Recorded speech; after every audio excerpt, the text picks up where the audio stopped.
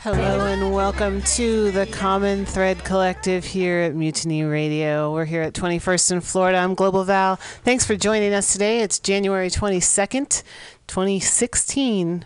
And to open up the program, I believe our friend Bloodflower is up there with the... What's the name of that instrument? It's called a melodica. A melodica. All right. Sounds exotic, huh? The melodica does sound exotica, I thought yes. it was a good day, a good muggy day for a melodica. Nice. Well, we appreciate you coming in to play. And that goes the same for me. Thank you all for having me, you know. Hey, Bloodflower, you got it. Once again, here you be. Take it away, brother.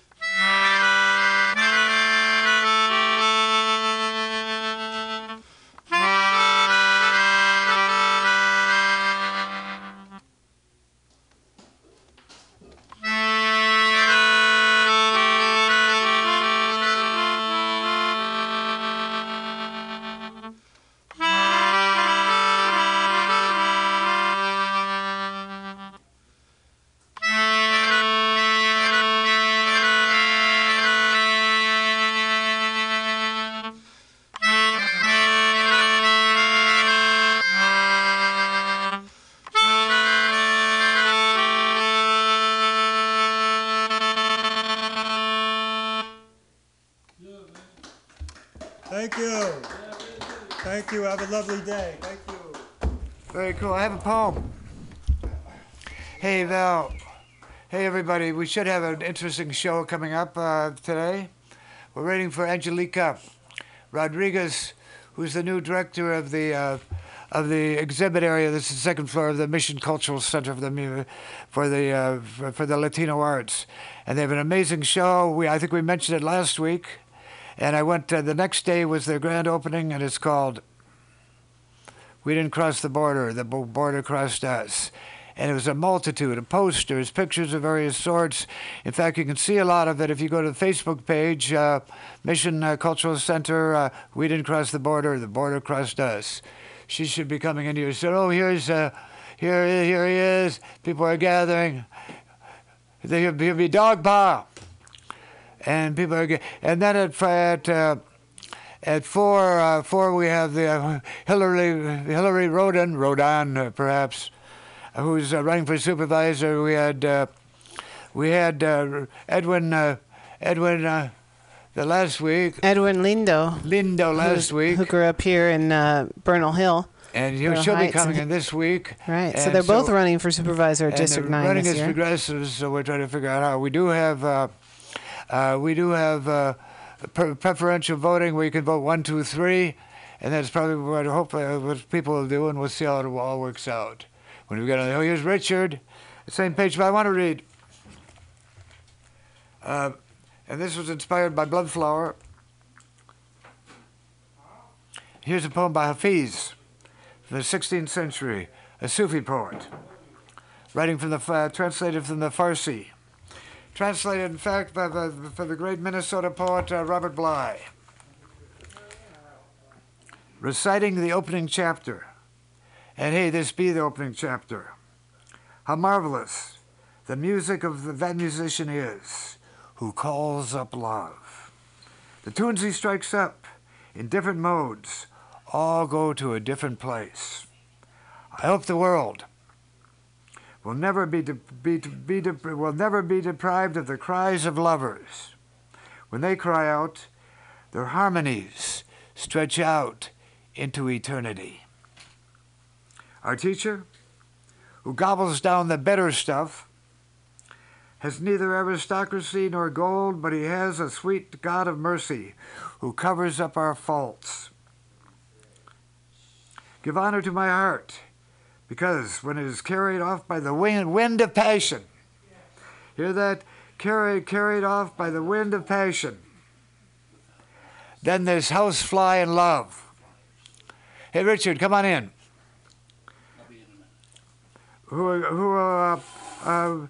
give honor to my heart, because it was carried off by the wind of passion, then there's housefly in love with sugar. This housefly in love with sugar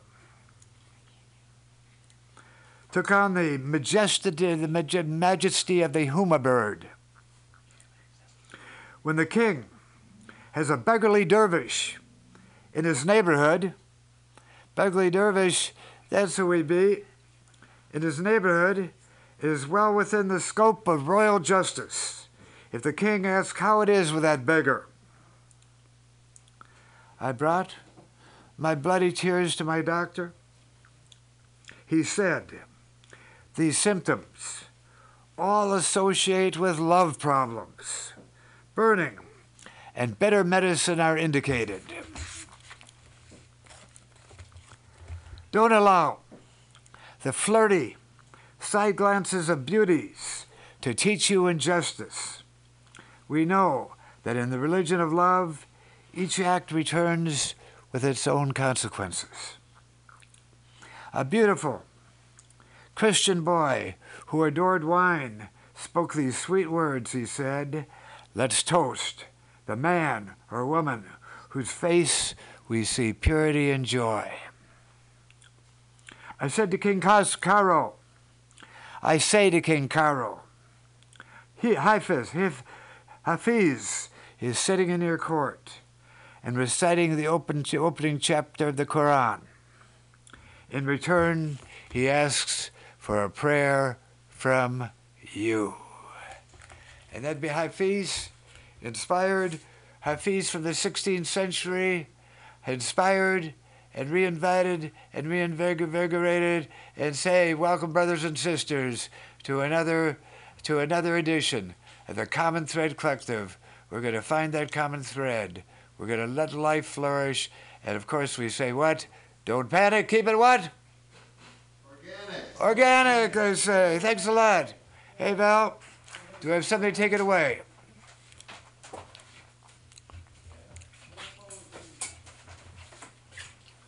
Hey, Richard, do you have these CDs? Here's some songs from La Mission.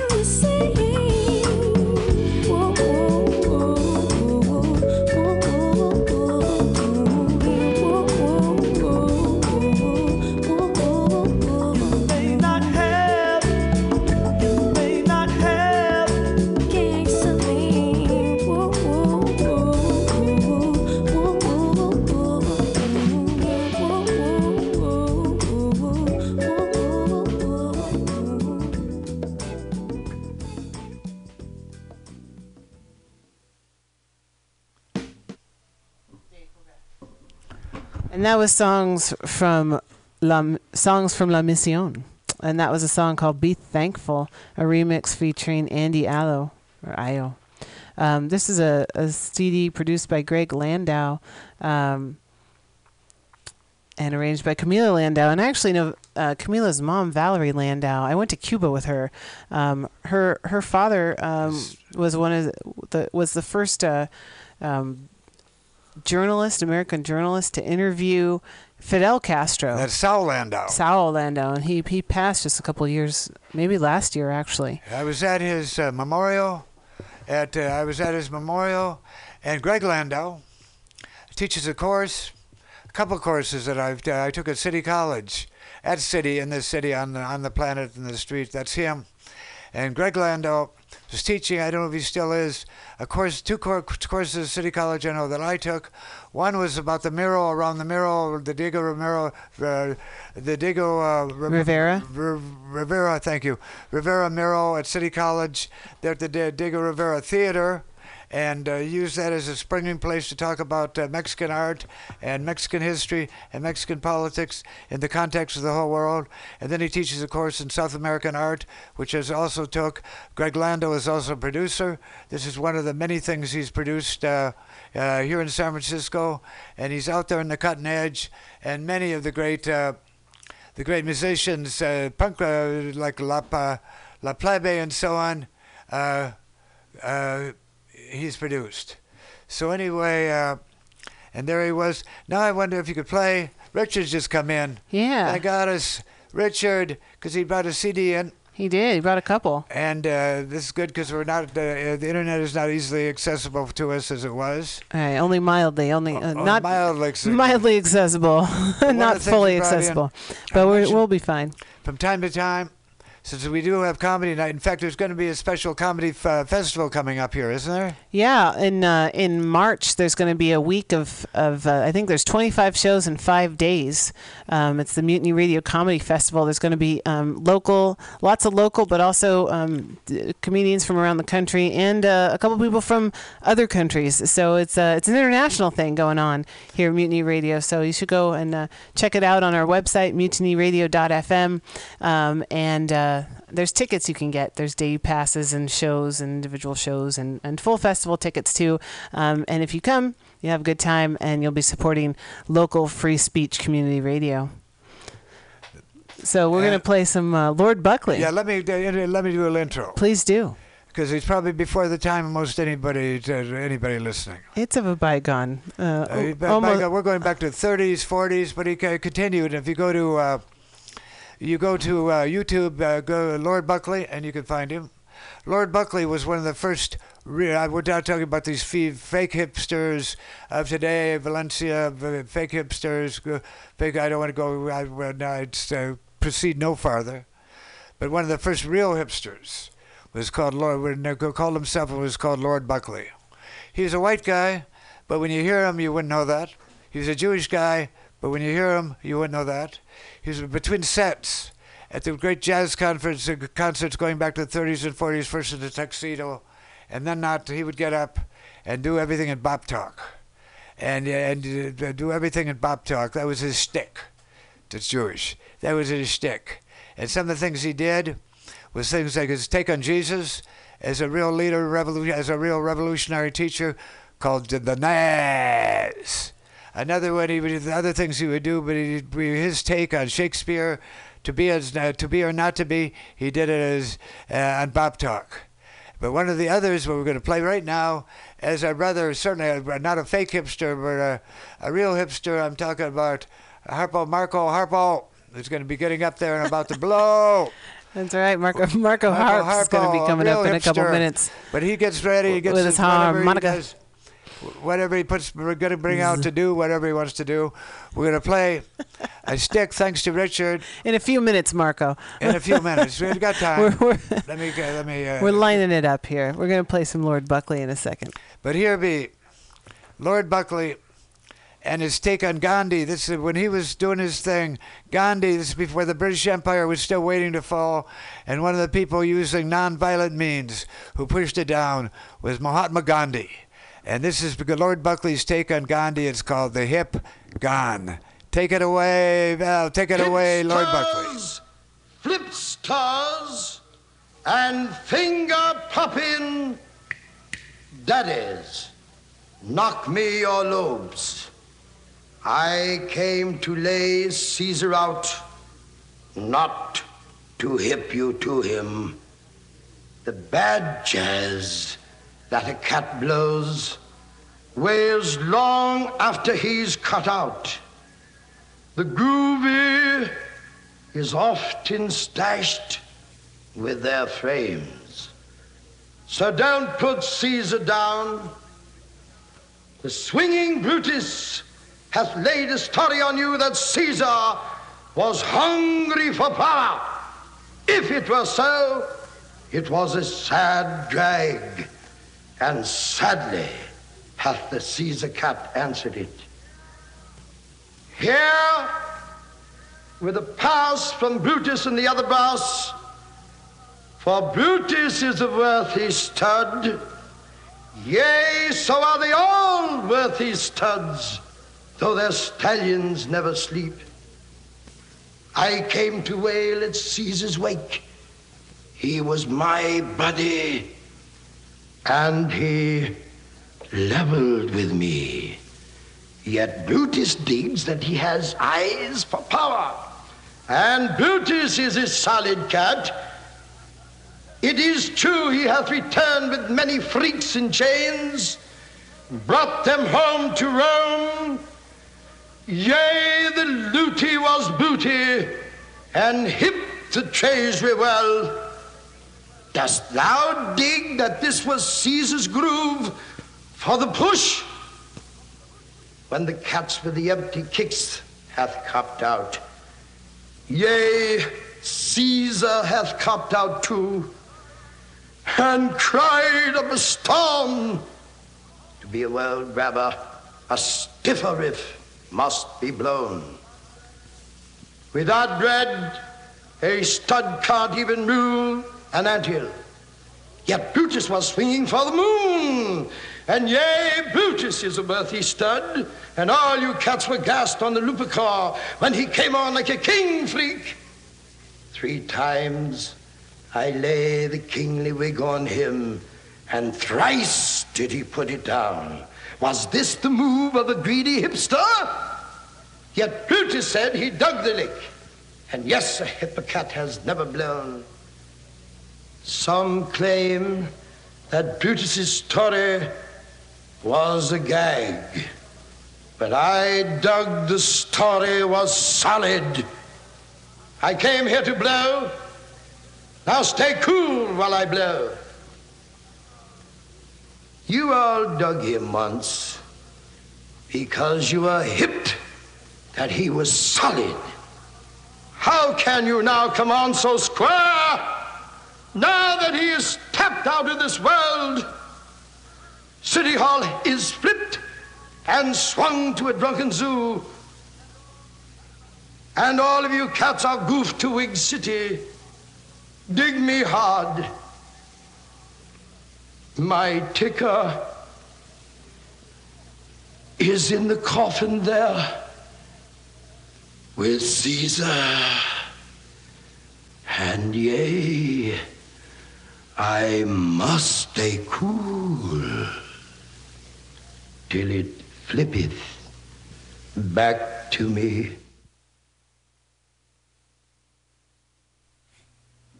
Is that it? Hey, well, that To was... swing! I think there's a kind of a relocation of this hit. We're going to try it for the hip gun, but meanwhile, hey, Marco, are you ready? And I dig all you cats out there whipping and wailing and jumping up and down and sucking up that fine juice and patting each other on the back and telling each other who the greatest cat in the world is. Mr. Malenkov, Mr. Dalenkov, Mr. Eisenhower, Woozen, Weezen, Meisen, Woozer, and Mr. Woodhill, and Mr. Beachhill, and Mr. Churchill, and all them hills, they gonna get it straight. If they can't straighten it, they know a cat that knows a cat that's gonna get it straight. Well, I'm gonna put a cat on you. Was the sweetest, gonest, wailingest cat that ever stomped on this sweet swinging sphere. And they called this yard cat the Naz. That was the cat's name. He was a carpenter kitty. Now the Naz was a kind of a cat that come on so wild and so sweet and so strong and so witted that when he laid it, wham, it stayed there. Naturally, all the rest of the cat looked to see what he putting down. He said, man, look at that cat blow. Let the cat go there, man. Look, get out the way. He said, man, don't bug me. Get off my back. I'm trying to dig what the cat's saying. Jack said, cool. They're pushing the Naz because they want to dig his lick, you see, dig his miracle lick. So the Naz say, wait a minute, babies. Tell you what I'm going to do. I ain't gonna take 2 for 680 you cats, but I'm gonna take 12 you studs and straighten you all at the same time. You cats look like you pretty hip boys. You buddy with me. So the Naz and his buddies was goofing off down the boulevard one day, and they run into a little cat with a bent frame. So the Naz look at this little cat with a bent frame and he say, what's the matter with you, baby? And the little cat with the bent frame, he say, well, my frame is bent, Naz. It's been bent for me in front. So the Naz look at the little cat with the bent frame and he put the golden eyes of love on this here little kitty and he looked right down into the windows of his soul and he said to the little cat, he say, straighten it. Cat went up straighter than now, and everybody jumping up and down say, look what the Naz put on that boy. You dug him before, dig him now. Yes, I can feel it. Now you see the Naz are coming on so strong and so fine and so great. Talking about when's he going to appear next. What did he do there? He put it down once for the cat. The cat dug it, didn't dig it. Put it down twice, dug it, didn't dig it. Put it down the third time, the cat dug it. Wham! Walked away with his eyes bugging out here and there, bumping into everybody. Naz coming on so fine and so strong. They put it on his coattail. They want him to sign the autograph. They want him to do this gig here. They want him to do that gig there. They want to make it the radio, the video, and all that jazz. He can't make all that jazz. Like I explained to the cat, the carpenter kid, he's got his own lick. But when he know he should show to blow and cannot go, because he got some strain on him, he sends a couple of these cats to his straightening. So came a little old 50-cent gig one day, and the Naz couldn't make it, so he put it on 2 of these cats. He said, boss, go straighten that little riff over there. Boss said, take it off your mind, Naz, we got it covered. So on the way over, the boss run into a little old 20-cent pool of water, and he gets right in the middle of the boat, and all of a sudden, blam, a thunderstorm, the lightning flashing, and the thunder roaring, and the boat going up and down, and the poor cats thinking every minute gonna be the last, and one cat look up, and here come the Naz, cool as anyone you ever see, right across the water, walking. And the Naz is a little boy on board. I think his name is Jude on board the boat. He say, hey, Naz, can I make it out there with you? Naz say, make it, Jude. And old Jude went stomping off that boat, took about 4 steps, dropped his whole cotton. The Naz had to stash him back on board again. So the Naz look at these kiddies and he say, what's the matter with you babies now? I said, what's going on here, boys? I said, what's taking place? I said, what's all this fuss about here? What's going on? I said, man, I said, what's going on? I said, can't you see the storm and the lightning flashing and the thunder roaring? And the Naz say, I told you stay cool, didn't I, babies? Now the fame of the Naz is jumping. The grapevine is shooting out sparks 40 feet long, and they're talking about what he said. I stood up to all these big bad cats and dug all that bad jazz and put him all down. And what he said he's going to do and where he's going to be and how he's going to be, till the grapevine is jumping so bad, there is now 16 3,000 of these studs and kiddies in the Naz's little hometown where the cat lived, looking to get straight. Well, the Naz know he can't straighten them all. There's too small a place to want to hang everybody up. Nobody can make it. So the Naz look out at these 16,000 studs and kiddies and they say to them, come on, babies. Let's get on out down the road. And there went the Naz, swinging away ahead of all these studs and kiddies and 16,000, stomping up a big swinging beat behind him. And our great necklace of love is supercharging and charging to him. And oh, it's brother to brother and sister to sister. And the Naz is stomping out a sweet swinging beat, going down the road. And Naz talking about how pretty the flowers, how pretty the hours, how pretty me, how pretty you, how pretty he, how pretty she. Naz had them pretty eyes. He wanted everybody to see through his eyes so they could see how pretty it was. And they're having such a wailing, gorgeous Mardi Gras time that before you know it, it was scorpion time, and these polecats is 42 miles out of town. Ain't nobody got the first biscuit. Well, the Naz look at these cats, and they say they're kicking the sand out there. The Naz say, you hungry, ain't you, babies? They say, yeah, Naz. We digging you so hard at what you're putting down that we didn't prepare, Naz. We goofed. Yes, that's what you call it. So the Naz say, well, we got to take it easier. We wouldn't want to go ahead and order up something you might not like, would we? And they say, no, Naz, you put it down and we'll pick it up. So the Naz stepped back a few paces and he say, all great swinging flowers of the fields. And they said, oh, great non-stop singular sound of beauty. And the Naz say, stamp upon the terror. And they hit it. And the Naz say, straighten your miracle of body. The body went up. And he says, straighten your arms. The arms went up. And he said, higher. And the arms went higher. And the Naz say, dig infinity. And they dug it. And when they did, wham! The thunder went through. And they look in the left hand. Is a great, big, sweet, stuffed, smoked fish, and in the other, a big, thick loaf of that gone crazy honey tasting, non-stop, sweet, swinging southern bread.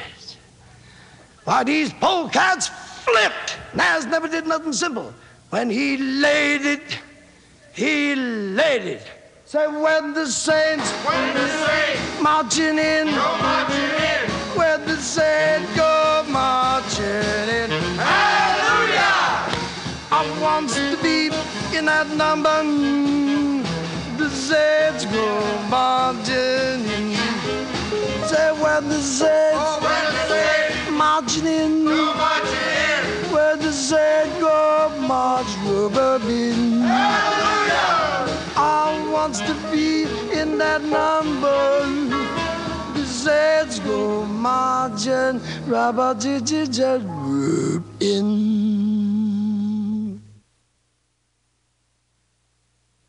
Well, that was a lot of fun. We're all over the place. Not Everybody only fun, out here was having a good time listening to Lord Buckley. We couldn't quite find the track we were looking for some reason, but it's been a day of technical difficulties. That's okay. I think Mercury's in retrograde or something. So anyhow, that's all right. We're having a good time. We might call it technical difficulties, but when you look at it in a different way, just as people say they're going to go to a retreat and always say, well, I call it a retreat, you call it a retreat, I call it an advance. You got to retreat Just to giving advance. us a chance to listen to that amazing bit. Lord Buckley, what a genius. His take on the story of Jesus, the Naz. This goes back to the 30s and 40s when he was doing that. But it's as live today as it was back then. And his take is my take of teachers of Jesus, not so much as a son of God, but Jesus is a great teacher, a showman, a teacher, a bit of an exhibition, a person who stepped right up. And so let's all sing, when the saints go marching in, I want to be in that number. Because that's what, and this was the real hipster, Lord Buckley. And now we have a real hipster of today. I'm talking about who? Marco Harps. Marco Harps, I got her. Marco, thanks, always good Dave. to have you here. Now Yeah. we're going live from the 30s to right here in the now. Hey, take it away, Marco Harps. Thanks, Diamond Dave. Oh yeah, Lord Buckley, great, one of a kind. And then Todd Rundgren took up the mantle, called one of his albums the Naz in the '70s. Pretty interesting. Well, Mark Knopfler did a song, acoustic. I'm gonna do a little snip of it. This is for you, Diamond Dave. Sometimes you're the windshield, sometimes you're the bug, sometimes it all falls together, sometimes you're a fool in love. Some days you get diamonds, some days you get dimes. Sometimes you ride or drive to work, sometimes you walk. Sometimes you're the windshield, sometimes you're the bug. Sometimes it all falls together, sometimes you're a fool in love. Some days you get diamonds, some days you get dimes. Sometimes you ride or drive to work, sometimes you walk. That's a little bit of Mark Knopfler. Sometimes you're the windshield, sometimes you're the bug. You're the bug. I think you can relate if you're a breathing sentient being to that concept. Well, here's a little something I wrote when the first bush was in our orifice. I've been writing new stanzas to it ever since. I could write it daily. Unfortunately, I call it Uncle Scam about our rich. It goes a little bit like that.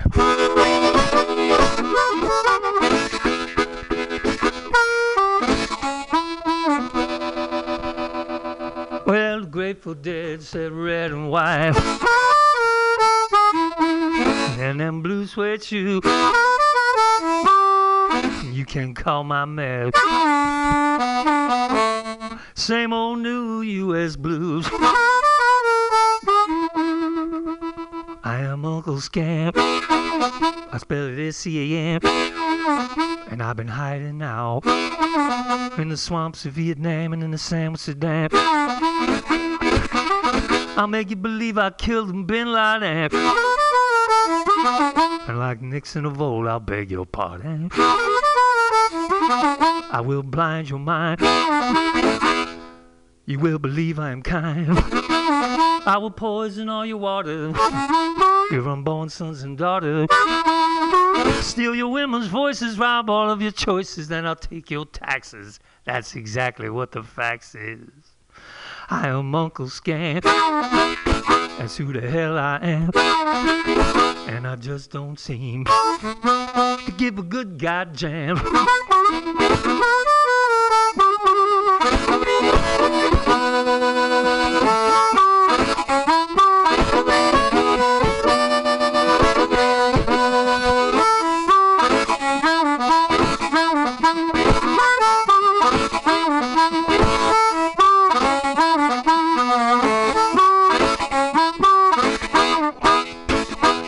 But that genocide is just suicide. Uncle Scam can't hide for too long. Eyes are open way too wide, yeah, and our love is much too strong. Red and white, blue suede shoe. You can call my man. Same old new U.S. blue. What's it gonna be between this wild world and me? Hate or harmony, peace or insanity, friend or enemy. I am Uncle Scam, that's who the hell I am, and I've been hiding out in your rock and soul band.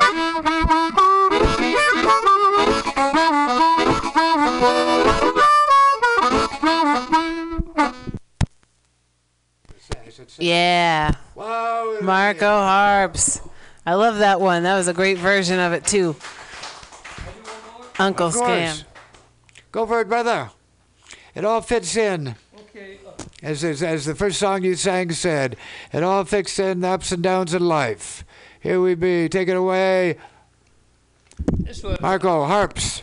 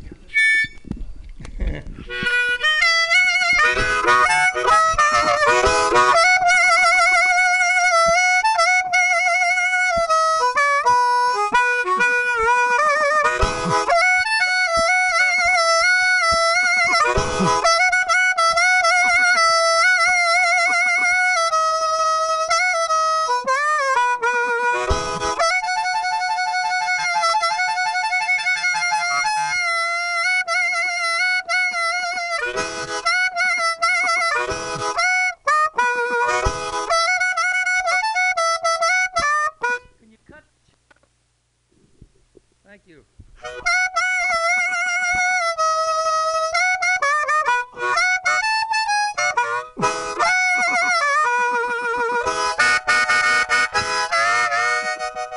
Thanks a lot. Thank you. Oh, hey, Marco. Yeah.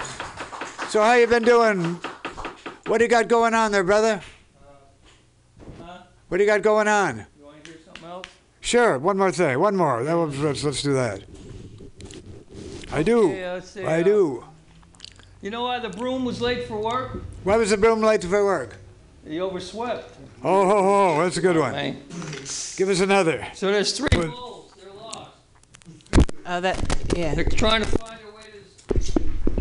Yeah. They want to take some fresh grass. So they're following behind each other.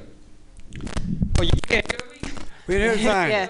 Too loud. Too Oh, no. much. It's okay. It's This is just a rare the. treat for me. I know it's a little bit that microphone's a little bit touchy. yeah? So if you move it you know how around a Mike lot- is. I know, right? Mike's so touchy. A motherfucker. So are some Yeah, people. so Yeah, you, so there's three moles. You want me to tell the first joke again? You must have heard that one. There's three moles. They're following each other. They're lost. They're underground. They're trying to get to up top. First mole says, I know we're going to be all right. I smell fresh grass. Second mole says, yeah, I smell fresh seeds. I'm tired of chomping on these roots. Third mole says, hell, I don't smell nothing but molasses. get to the back of the line, mole. But yeah, so that I'm just trying to say that microphone is a little bit touchy when you move it around a lot.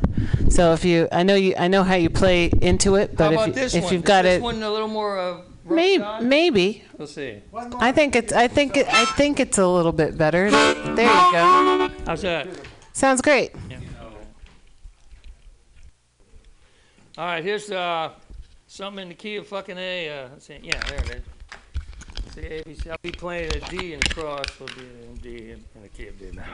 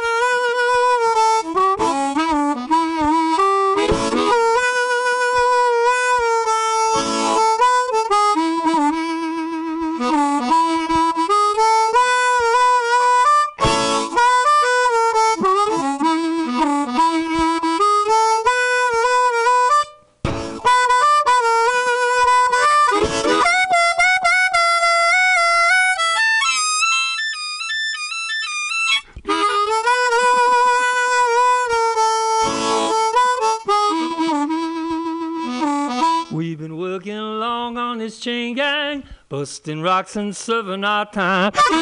We've been working strong on this chain gang. The punishment does not fit the crime. We've been working long on this chain gang, busting rocks and serving our time. We be working. We've still got such a long way to climb.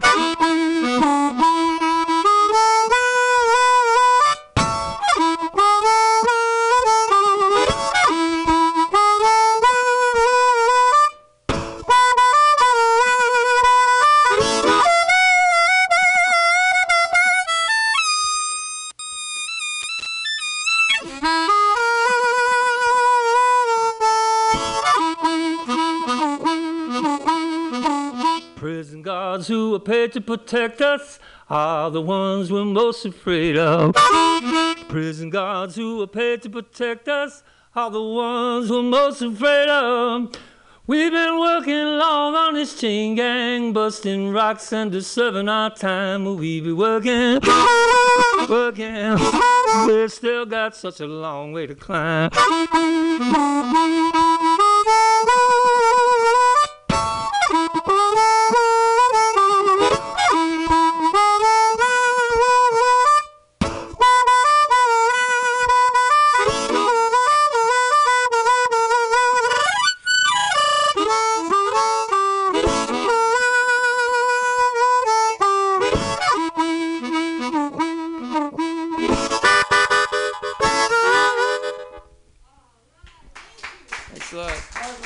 Very cool, Marco. And you know, I think it's really appropriate too, considering the art on our walls right here. Now at Mutiny Radio, we've got this great art show up. Labor history is your history. One of the DJs here at the station, the Bee, who has Labor and Love on Saturday mornings, he wrote the synopses, the little summaries of all of these labor heroes, and he worked with the visual artist Joss Sanchez, who did all these amazing black and white drawings with the red names of all these labor heroes. So they actually have a little stack of cards called labor cards. And I've been looking through them and getting really inspired and learning about some of these people who you never hear about in American history books or, you know, and we've got people all over the walls here. We've got Joe Hill. We've got Mother Jones. We've got Louisa Moreno, Lucy Parsons, Dolores Huerta. She is still with us. She is. Yeah, pretty cool. On Women's Magazine earlier today, I was talking a little bit about Elizabeth Gurley Flynn, who actually defended herself in a case where she was accused of advocating the overthrow of the government by force, and she acted as her own attorney. But they threw her in jail because she was a communist, and she spent 2 years in jail at age 65. So, you know, big threats to American capitalism, of course. So come on down and check us out. Check out this really cool show, this art show here at Mutiny Radio, 21st in Florida here in San Francisco. Can I say one last thing? Yeah. Yeah, go for it.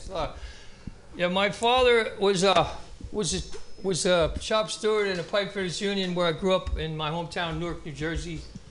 And when I was 8 years old, I was rolling out the mimeographs with him because they said they couldn't trust anybody else to be treasurer. He didn't want nothing to do with it. So he's working so hard just to feed his family. And anyway, so then at the same time Kennedy was running for president, and so we were running off mimeographs for that. So when I was 8 years old, during my paper route, I was putting those all those flyers up on the windshield. So I've been working since I was a little kid.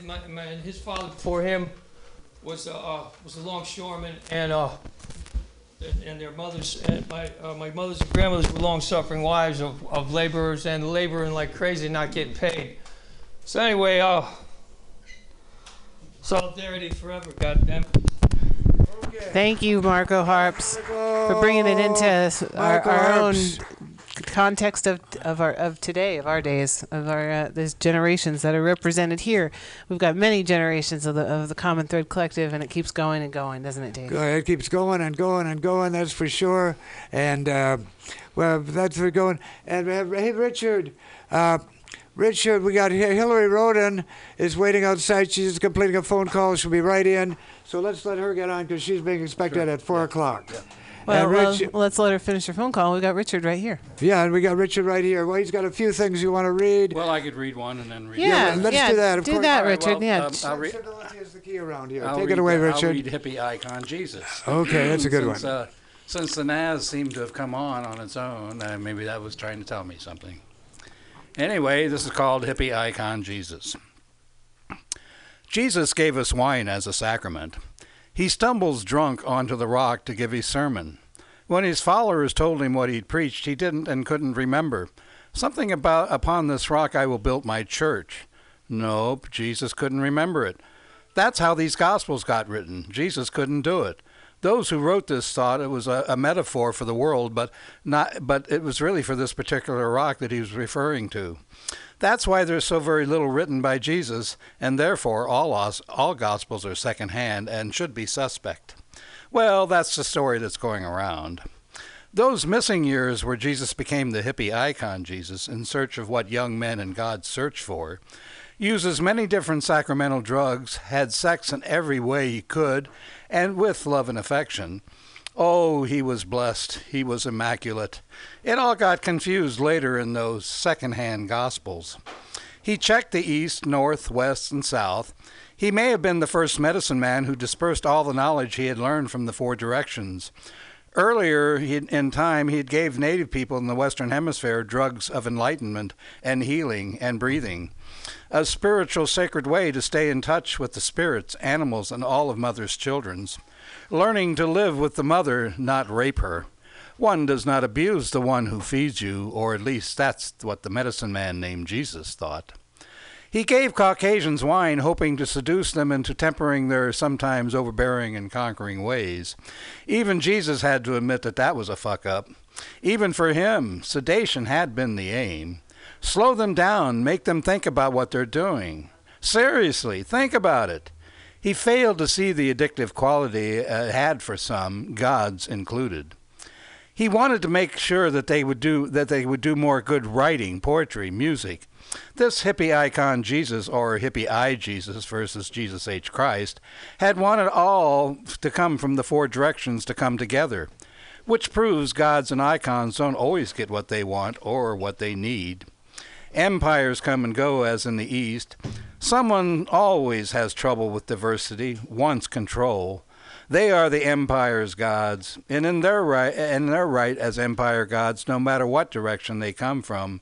Can't have small nations ruling themselves. Can't have self-realization of oneself or of the nation's cultural, social, political systems the people want. That's anarchy. New ways should be always discussed in an intellectual way with soul and heart. No living, vibrant, healthy culture remains static. Make it better, healthier. You weren't given this place to trash it. Only the chaos of the galaxies reserves that right. Well, anyway, those are some of the thoughts that comes from the hippie icon Jesus. The hippie icon Jesus, that's the flow for today for sure. Giving what you can, and giving what you need is what that's about. Meanwhile, I'm going to read a poem by, Richard, thanks again. Richard will be coming back. I'll just leave this here. Just leave it right there because we have Hillary Rodan. This be Richard. Yes. And he'd be a Thanks, regular member. Richard. Richard is a regular member of our collective, our circle of our. Yeah, and he's coordinating Diamond Dave Day at the Corrette Auditorium at the main library, the main branch of the public library here in San Francisco. It's going to be February 2nd, Groundhog Day. It's a Tuesday evening, 4:30 to 7:30. Of course, it's a free event to go on down, and it's going to be performances and features people talking about Diamond Dave and how he, or you, since you're in the room with me, how you've influenced people over the years. So it'll be a really fun event. We invite you all down to come down to, again, the Corrette Auditorium at the main branch of the public library here, 100 Larkin Street, or right there in Larkin and Grove, February 2nd, 4:30 to 7:30 p.m. At first, I was kind of taken aback, too humble for this. Is this something you want to, but you have a choice, but having something after you're passed, after you're gone, after the spirit has left your body, where I've been so many times, or while you're still on the planet, even though most of your life is behind you? What the hell? Come on down. It'll be happening. What the hell? And I plan to I happen to hear on NPR, TED Talks.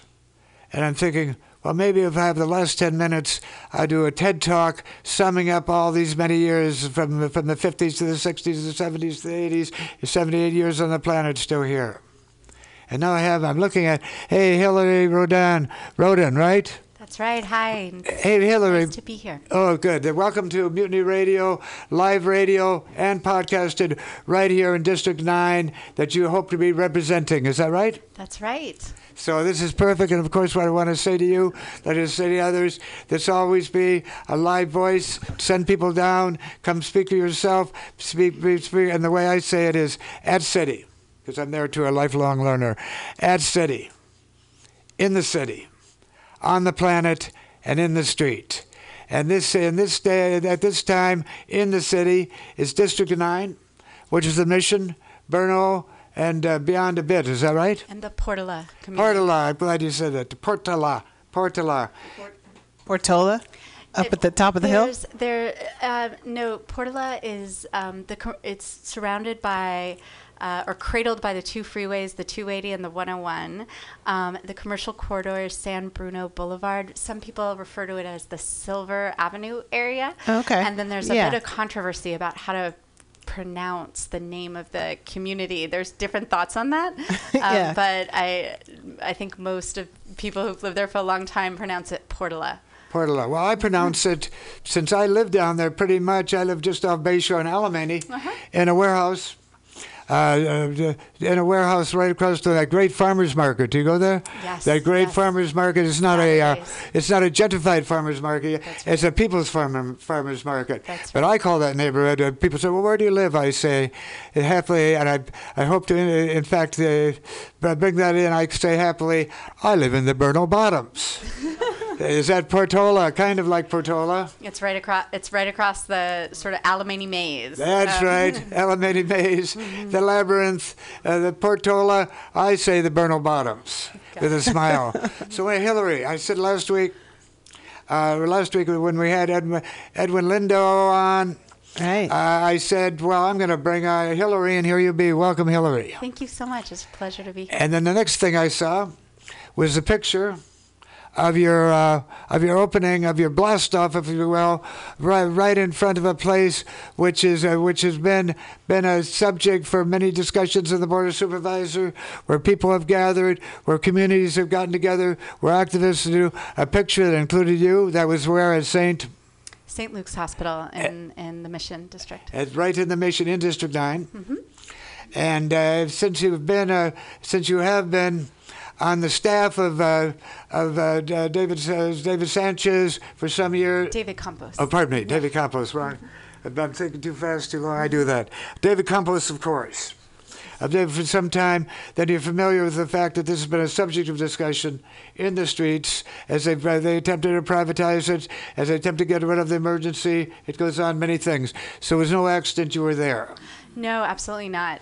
We chose that site to announce my candidacy for District 9 Supervisor because I fought alongside the community, the California Nurses Association, and Supervisor Campos for many, many, many years to stop the effort to shut down that hospital, which has been serving the District 9 communities, the Mission, Bernal Heights, and Portola, for 140 years. That's right. And the corporate conglomerate that owns that hospital has been trying to shut it down for ages because it is one of only 2 hospitals serving the entire southeastern portion of the city, and the level of charity care that's needed, people that are uninsured that are seeking services, which they should have a right to. The hospital was claiming it wasn't profitable, so it tried to shut it down, and it took the leadership from the community, from the supervisor's office, and from myself to fight hard over many years to save that hospital, and we fought bought back, and lo and behold, I was standing in front of the beginning of the construction site, which will be 120 beds, state-of-the-art hospital with a full functioning emergency room serving the community for another 140 years. So Fantastic. It's a big victory. And this place that personally that saved my life, I believe, or came close to it a couple of times, when I was still on, before I'd gotten on the Red Road, which is the Lakota path of sobriety and the warrior path, the sober path, so I know it well and respect it well, and to see you there. And to see you there, side by side, there was John Avalos was there on one side. That's right. And on the other side, there were many people there, was a man who represents no evictions. Mm-hmm. That's right, Brian Basinger. I mean, there were hundreds of people there. It was an amazing experience. I was really honored to have the presence of many elected officials: Supervisor David Campos, Supervisor Avalos, Supervisor Eric Marr, our school board member Sandra Lee Fewer was there, former Supervisor Bevan Dufty, former District 5 Supervisor and current Chief Attorney at the Public Defender's Office, Matt Gonzalez, our Public Defender, Jeff Adachi, a member of the Democratic County Central Committee, Henny Kelly, and hundreds of community leaders, including Tommy Avikuli Mecca from Housing Rights Committee, Brian Basinger from the AIDS Housing Alliance, the director of Homies, Roberto Alfaro, the deputy director, the director of the Central American Resource Center, otherwise known as CARECEN, Larissa Dugan Quadra, the director of Jamestown Community Center, Mirna Melgar, and many, many, many others. And so that took some doing. Absolutely. To get all these folks together on a rainy day in San Francisco, out on a sidewalk. Absolutely, it was amazing. Well, I've been working for 13 years with all of these people, fighting for the people of District 9 in San Francisco, and their deep, long relationships that and go back many, many years of hard work together. So it felt really amazing to have them stand by me as I make this big announcement. And as I said, what I said just before, the name of the show is the Common Thread Collective. And it comes out these lines that came to me from the Great Spirit. Cast a wide net. Find the common thread. Let life flourish. And then don't panic, just keep it organic. So I guess you cast a wide net, and the common thread was your announcement that you're running for supervisor now that David Campos is termed out. Is that right? That's right. I'm excited to announce my and candidacy. also some of the things you that you mentioned later on. I'm going back in my head as I've seen as you're emerging. That there's a couple of sisters who are also running for supervisor, and I guess is that John Avalos? He's termed out in John Avalos' district. Is that right? That's right. I'm very excited about the candidacy of two other women, mothers, strong leaders in our community, and that's Kimberly Alvarenga, who is running for supervisor of District 11, and Sandra Lee Fewer, who is running for supervisor of District 1. It's an exciting time that finally, after many years with no mothers on the Board of Supervisors, that there are strong, progressive women leaders who've worked for years in the community and have strong track records that are all running to serve different parts of our city. Well, I just want to leap in to say, hey, this is Val, I call my co-host. Hi, nice to meet you. Thanks for coming to be here. This is Val, my co-host. I want to say I'd like to get to that District 11, of course, is right here in the Excelsior, is John Avalos' seat, also termed out. Is that right? That's right. So I want to get her, maybe with your help and we'll help, to get this sister sitting in that chair where you're sitting now. I will let her know. I'm sure she'd love to come. Take it away with her. And the same with the other. So let's keep this flowing on. The door is open. Our arms are open. It's free speech. And this is what we'll be doing. Number two, as my mind rolls on another thing which you announced. Now, of course, when you realize, I know you realize that the eyes of the world, in many ways, on this neighborhood, District 9, this neighborhood called the Barrio, called the Mission District. Is that right? That's right. One of the reasons that I'm running for supervisor is because we are currently living in a time of great crisis in this city. We have a housing crisis that is so out of control that economists are studying and writing about it all over the world. And what that means for the residents of District 9 is that, a grandmother who has lived in the Mission for 40 years, raised her children in this community, is one eviction notice away from being kicked out of her home and her neighborhood forever. It means that the queer youth who came to San Francisco to be safe and who's living with 4 roommates in her apartment in Bernal Heights is paying more than half of her income on rent. And it means that families like mine, I have a middle class family who love our neighborhood. We live in the Portola, and we can never, even though it's our dream, afford to buy a home, which has provided historically security in the lives of people living in San Francisco and all over the United States. That's out of reach of our family and most families in San Francisco. Definitely. And that's not acceptable. We need to change that. In addition, we have a homelessness crisis that's out of control. All you have to do is walk down Cesar Chavez Street in the Mission, very close to here, under the freeways, and your heart will break into pieces because there are families living in tents in the rain.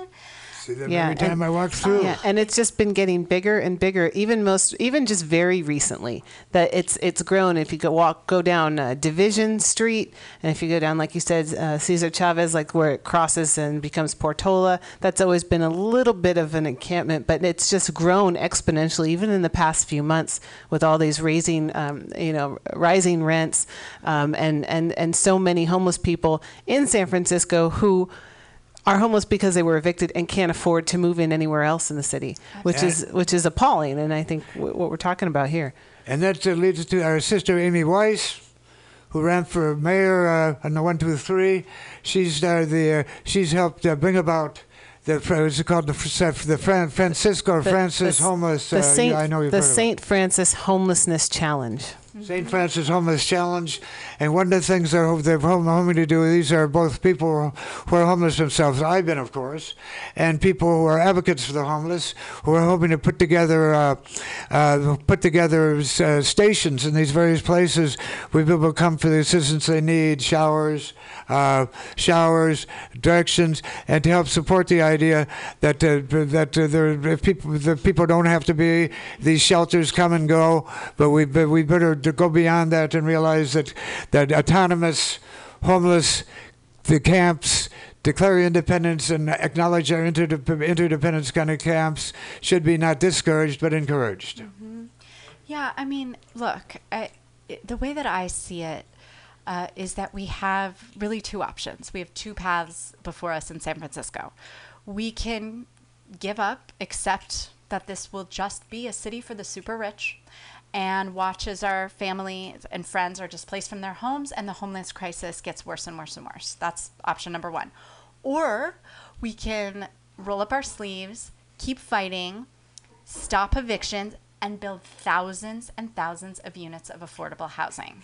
And that's what I'm going to do. And you have this plan for this. That's the next thing we're about to say. Thank you. That's the next thing is as a plan, and this plan is not just, I assume, cannot be just something of getting a resolution from the Board of Supervisors, but something that's going to take some planning. Now we passed out something that in fact departments are supposed to let people know, or let the powers that be, or whoever, know about surplus property that's available, which is now vacant, which can be used for affordable housing. Am I right? Absolutely. So if I am elected supervisor of District 9, I'm going to be laser focused on building 5,000 new units of affordable housing in the district in 10 years. And here's how I'm going to do it, and that work has already begun. So in the past year, our office has fought and won 480 new units of affordable housing that will be built in the Mission in the next couple years.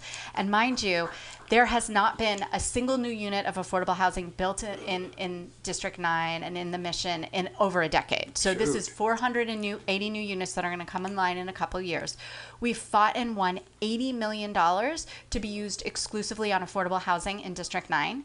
And every single day, We are meeting with different players and actors in City Hall and developers to negotiate and identify and obtain new plots of land where we're going to build thousands of units of affordable housing. It's the only answer to our homelessness and our affordability crisis.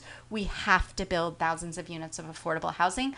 That work has begun. We're working on it every single day, and I will continue that work with passion and and an intensity and fierceness if I'm elected supervisor of District 9. Well, there's just came in. I know the Chris Carlson and the people were at the called the Prison Palace.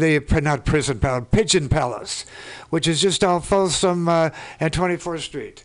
They were about to be evicted, but managed to get the attention of the Land Trust, who has stepped in and helped to arrange that. The Land Trust exists to provide a vehicle for just what you're talking about. Is that right? That's right. In fact, our office was part of that amazing community victory. I guess it was about less than a year ago. We were taking a walk down South NS Boulevard with the Mayor Ed Lee, his chief staff in the Mayor's Office of Housing, and many others, to identify and look at sites that we could obtain and buy for affordable housing. And we had been in contact quite recently with the residents of Pigeon Palace about them fighting their eviction. And so we arranged to kind of force the mayor to, on that path and walk, meet on the corner of 24th Street and South NS with the tenants of Pigeon Palace so that they could make their case and organize. And they did. And that's what sparked and led to them ultimately working with the Land Trust, getting city funding to save their affordable housing. That's what we're talking about. In fact, I just had a little personal thing. The last time I saw Ed Lee outside of City Hall, because I don't normally frequent the places where you could usually find him at City Hall, but I was walking by Phil's Coffee, and I knew Phil way back then when it was just, I was living around the corner, it was just called Gateway Food and Liquors. And I walked in, I just moved in, and I could see this man, Faisal, I talked to him for a bit. So you're not just a grocer, you're a visionary. And soon enough in our conversations, it was no longer Gateway Food and Liquor, it was Gateway Natural Foods and Spirits.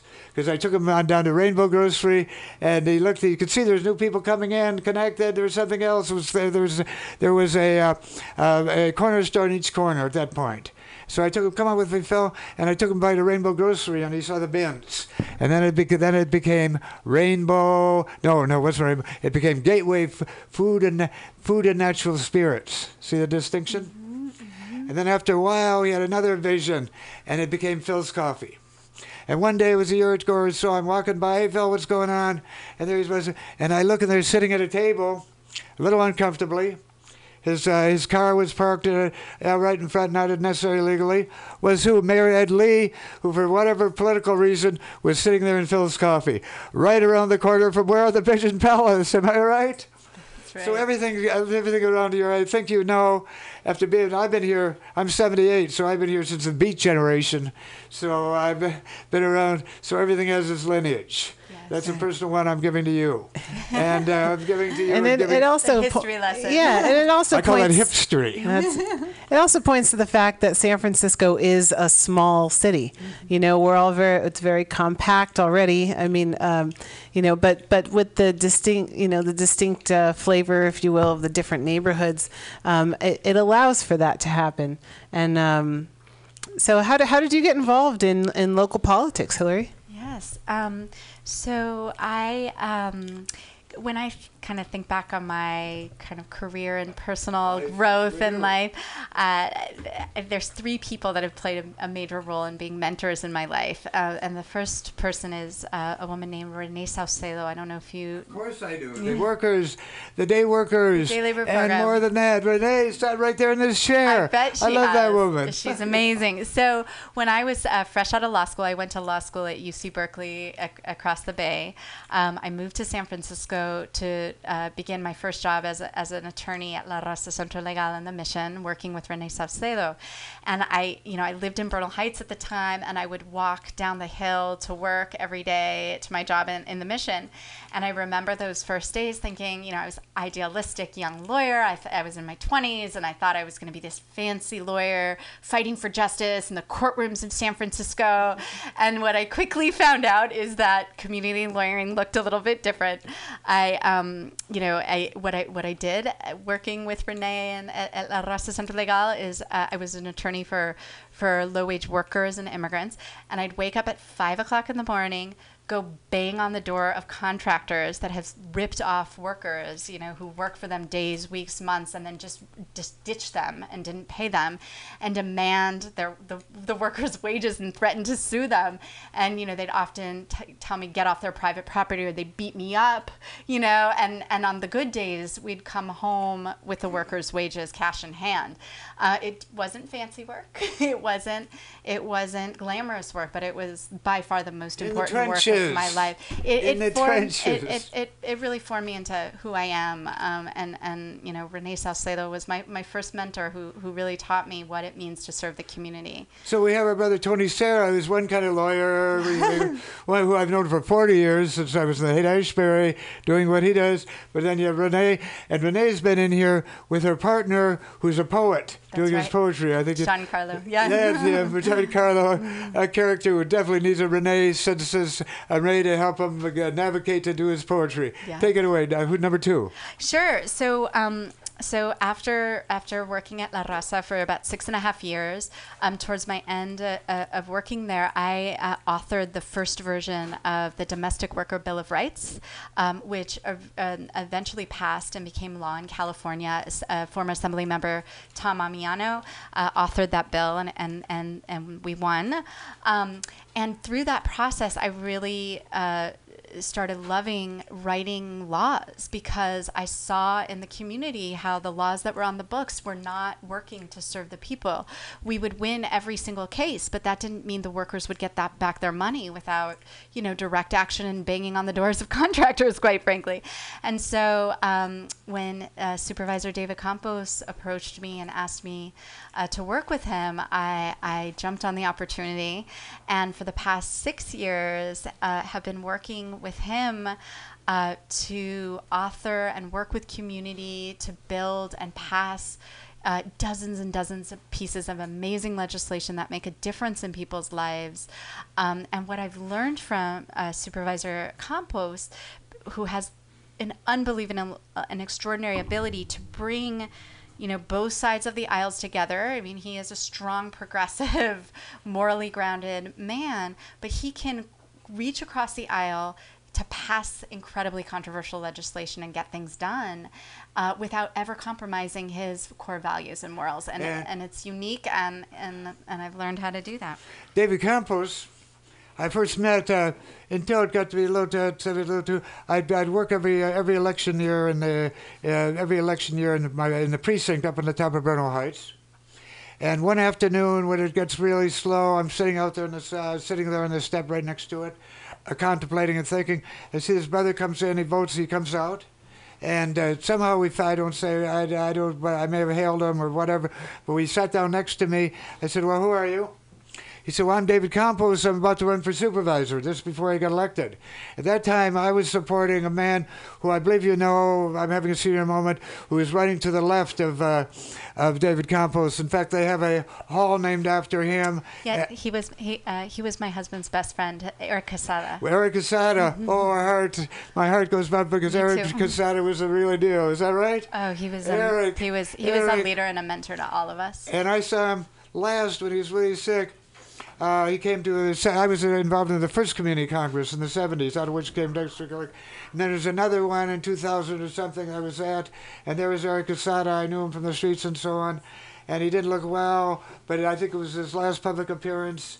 But he's with, and he introduced me to his partner, his wife, who's from Paraguay. Yes, Lorena Melgarejo. Oh, she's really special. She's I very wish she would special. jump up. I don't know if she's working with you, She but is. she's very special. Yes. Highly intelligent and couldn't agree beautiful. more. Am I right? Look at that smile. She's amazing. She's one of my heroes. So, Laura, I wish you'd come.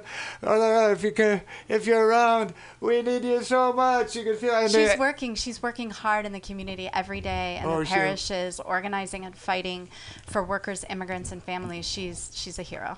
And that's the last words I could say to Eric. He said, Diamond Dave, I want you to meet my wife, all the way from Paraguay. And she had the kid, and then I realized later that this might be my last moments with Eric Asada, and it was. And but David Campos, so that was my first time with David Campos, was when he was just considering running for the first time. Okay, you got a third member. This is a good conversation, is it not? It is amazing. I just have to say that Eric Casada continues to play such a role in the life and politics of San Francisco. You know, David Campos and Eric ran against each other, but they became extremely close friends. And Eric was one of David's, closest confidants and advisors throughout, his first term in office. So he lives on in Lorena and their beautiful daughter Ichel, who fight every day in the streets of San Francisco. They're very near and dear to my family, and so sorry, I just had to take that aside. No, there's no sorries necessary. This is a flowing on conversation. It's not simply an interview. It's casting that wide net and finding that common thread and letting it flow. Is that right, Val? Absolutely. And Eric, I just think, and coming out of the hate, which I do, although I've been here for many years, I was a beatnik in the 50s in North Beach. St. Light's bookstore, and up and down that street called Grant. That was our 8th Street.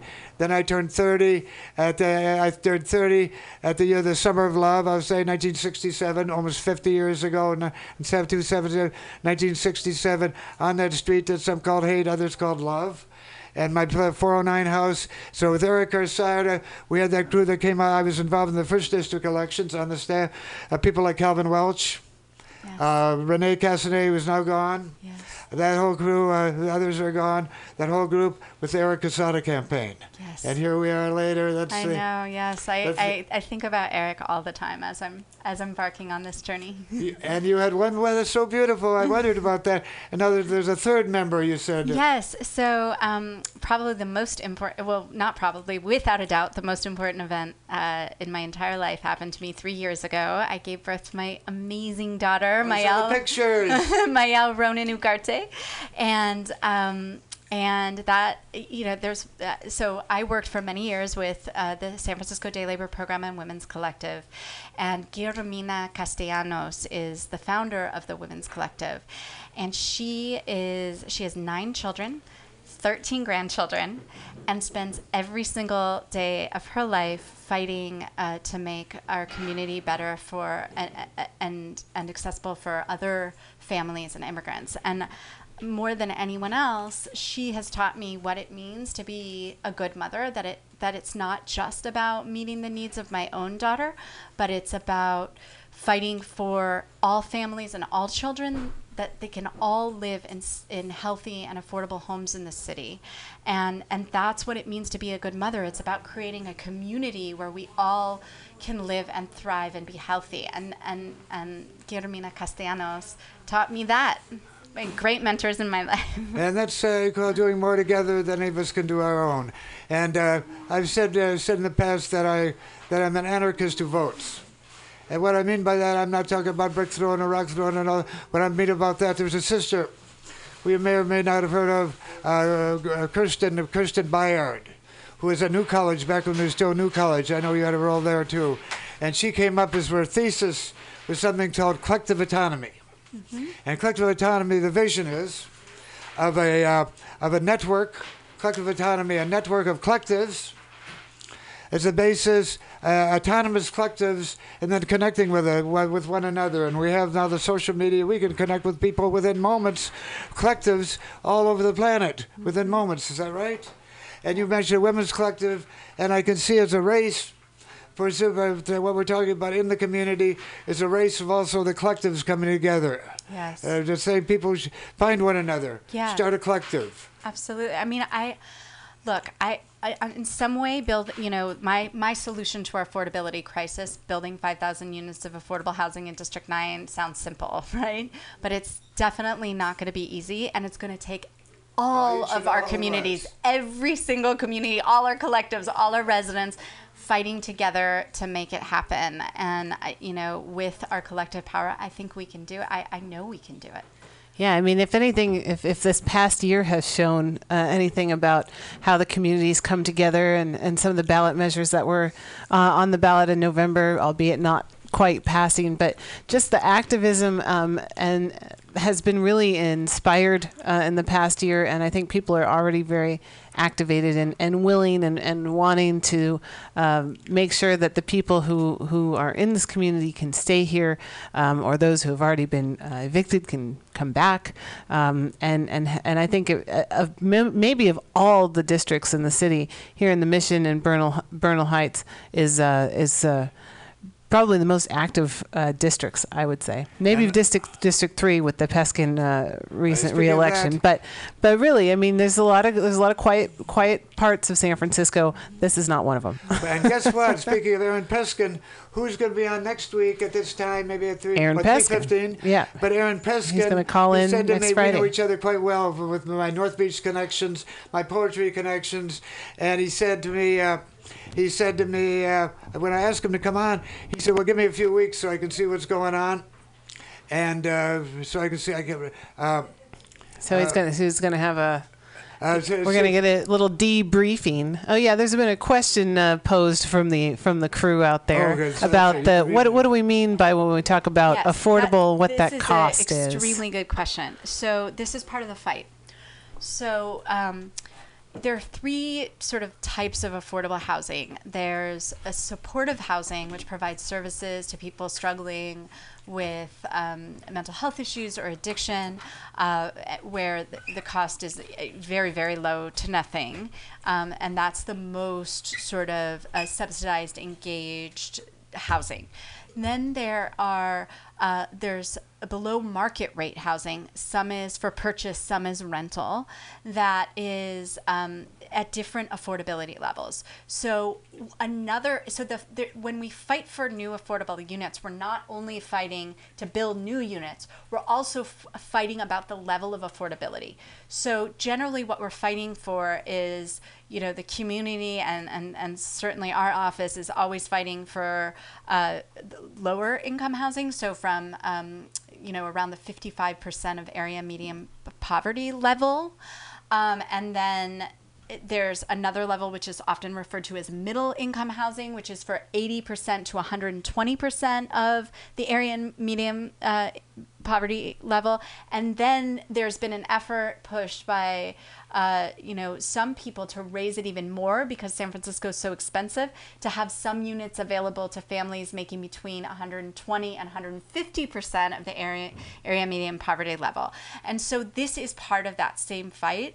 And I do believe that we need to fight to get as much low-income housing as possible, but that crisis is so bad that middle-income below market rate housing is also really needed in this city. Right, because in that regard, we're talking about maybe two teachers, right, in the San Francisco public school district making around $50,000 or $60,000 a year. If they're a married couple, that's a $110,000 income for the year, and people even making that are struggling to stay in San Francisco. That's right, especially if they have children, and that gets to another one of the issues that I really want to work on if I am elected supervisor, which is our schools and our school-age children.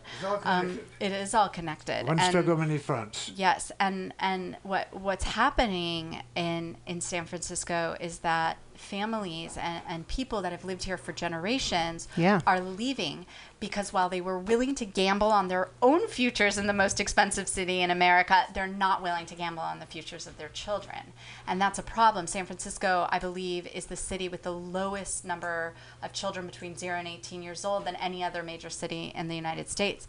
We also have 4 of the 10 lowest performing schools in District 9. And and families are having to make the impossible decision. Many of our friends are having to make the impossible decision between paying their high rents or sending their kid to preschool. This is just unacceptable. We need to create a situation where families can live and thrive in our city, and children can thrive in our schools. Wow, all of this is definitely true. It's a to be continued. And of course, when I'm getting the subtext of all of this that you're saying, Hillary Rodin, is that we can guarantee, you're kind of guaranteeing that you're going to be available and accessible to all at any time. Absolutely. I have been for the past 13 years, and I will continue to be. So I want to. So this is a good time, Ava. Tell us how people can find you. Sure. Can come aboard, and then I have something else I want to mention. So take that. So tell us right now. Sure. So I am the chief of staff for Supervisor David Campos, and so anyone can find me at City Hall on most days. And my official City Hall email is Hillary, HILLARY, .Ronen, RONEN, at sfgov.org. If you're interested in contacting me about my candidacy for supervisor, my email is Hillary Ronen, same spelling, HILLARY, RONEN, @gmail.com. And what I discovered that when you come to City Hall, like to talk to you or talk to City Hall, but you have to be quite careful because there's anything to do with City Hall you can speak about, but anything to do with the public your right. campaign is outside. Is that right? That's right. And so there are ways, you've mentioned the two ways where they can find you as a campaign and as a fellow human being at City Hall. If you had questions, you might have some answers. If you have answers, you might have some questions. Is that right? That's right. Anything related to the campaign, please contact me on my personal email, hillaryronen@gmail.com. Perfect. Now, there's one more thing I want to talk about. And I know Edwin Lindo is listening, so I'm telling you, speaking to both of you, I'll put it this way. Back when Ross McElhaney was first running for supervisor, that's some time ago, probably before your time at City Hall, I was up in the Haight. They called me the mayor of Haight Street. I didn't say I was. I said that's what they call me because of some things I was doing and because they could see me on the street at any time almost. That was my stroll. And people say, hey, Diamond Dave, blah, blah, blah. I was also part of the soup kitchen, and I was a volunteer at the Haight-Ashby alcohol treatment program. I did have a fall down, but now I've been sober for 10 years on the Red Road. And so I noticed they were running, and there was some wiggle room. You could run for supervisor, and you had some time before you had to come up with a couple $1,000 or some combination of the signatures. And so I said, I'll do that. I did it because I just wanted to see what it was like inside. And it was an open slot at that time. This is when Ross first ran. There's about 15 progressive running from various components in the Haight. And so I was coming off the streets. I said, I think I could take part in candidate forums like the Haight-Ashbury Community Neighborhood Council and places like that, and have some fun and put out something. And then I had this idea. And my idea, in fact, it appeared in Time magazine. My idea, a month or so later, my Time magazine and in the New York Times. They say it was called As Odd as It Seems. One of the candidates, Diamond Dave Whitaker, has brought forth what he called the Candidates Collaborative. And my idea was that the candidates, but it was the progressive ones, should get together on a regular basis. And it turns out we met for kind of a potluck at different candidates' houses. Ross, the guy who lives in the old Russian embassy on top of on top of the hill there. He's got, anyway, and we'd meet at different places in between, and potluck together, get to know one another. It was called the Candidates Collaborative. And this was regarded as so unusual that the New York Times and Time magazine put it as a kind of San Francisco weirdness. Mm-hmm. But people had a great time and got to meet together and come up with ideas. We had forums. We got to know one another. We got to have one another's back. Because I said, my idea is only one of us is going to get elected. Well, I dropped out because I didn't have the time to get. I was doing other things. But anyway, I stayed there. It's about a month or so you have before you have to come up with the signatures of the votes. But it was time to come together. I said, my argument was only one of you is going to get elected. but others want to be able to to continue relating to one another, continue representing whatever segment of the Haight-Ashbury you represent. That's District 5, am I right? District 5 is, probably think that's part of this. Haight-Ashbury is District 5, yes. District 5. That's right. Haight, and then we started in the first district. It was Haight and Fillmore, Haight and Castro. That's Harvey Mill came out of that first district, Mm-hmm. But anyway, so that's where I'm repeating myself like that. But anyway, so I'm talking about a candidates collaborative, and I suggest now we have three basically we're running with you. 2 others are running with you. And so I just want to put out that suggestion, maybe some kind of candidates collaborative. And now Edwin's got a strong heart. He's dedicated. He's got a good mind. I think you guys work together. First time I met him was when he came down here to speak about Prop I. Am I right so far? Yes. Prop I, and he's come through. There's got another. He was the one who acted. So you're an actor too in that film that's really packed. Bravo Theater, which is now open, called what's it called? Lowrider Lawyers. Yes, I'm looking so forward to seeing it. I haven't seen it yet, but I can't wait to see it. Okay, it's online now. I can tell you. I want to tell everybody. Yeah, they released it on MLK Day on YouTube, so you can watch it for free. Oh, great. Lowrider Lawyers. And that was packed to the rafters. And he was on the panel with Thea Matthews. You know Thea? I don't know. Okay, well, Thea is another very strong woman Thea Matthews, and it's going to be. Thank you. I'm glad you haven't mentioned it. That you want to see it. Just go to YouTube. Lowrider Lawyers. Confront the San Francisco. And you'll find it. Good. And anyway, so I'm just putting forth this idea as a candidates collaborative, and how it is we can do more together than any of us can do on your own. Because I can see what he had to say sitting in that chair, and what you have to say sitting in that chair. There's not a great. I don't see any great distance between you. You're both progressives. You both have the community at heart and in mind. Am I right? Absolutely. Edwin interned in our office for 4 months, and I really enjoyed working with him. I think he is a wonderful guy. I would say, and I'd welcome opportunities to get together and talk, and candidate forums, all of the above. I will say that I believe that I'm the best candidate for this position because I have worked for the last 13 years and have a long track record and deep experience both working in the community, fighting and achieving results for residents of District 9, and working inside of City Hall, both with progressive majorities on the board and not progressive majorities on the board. And under both circumstances, I've authored and passed many pieces of legislation.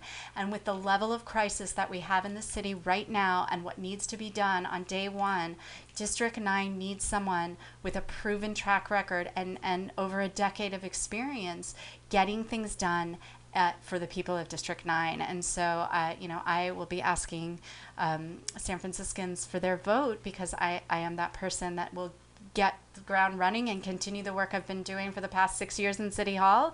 And you can see my track record. You can see exactly what I've done and been able to produce.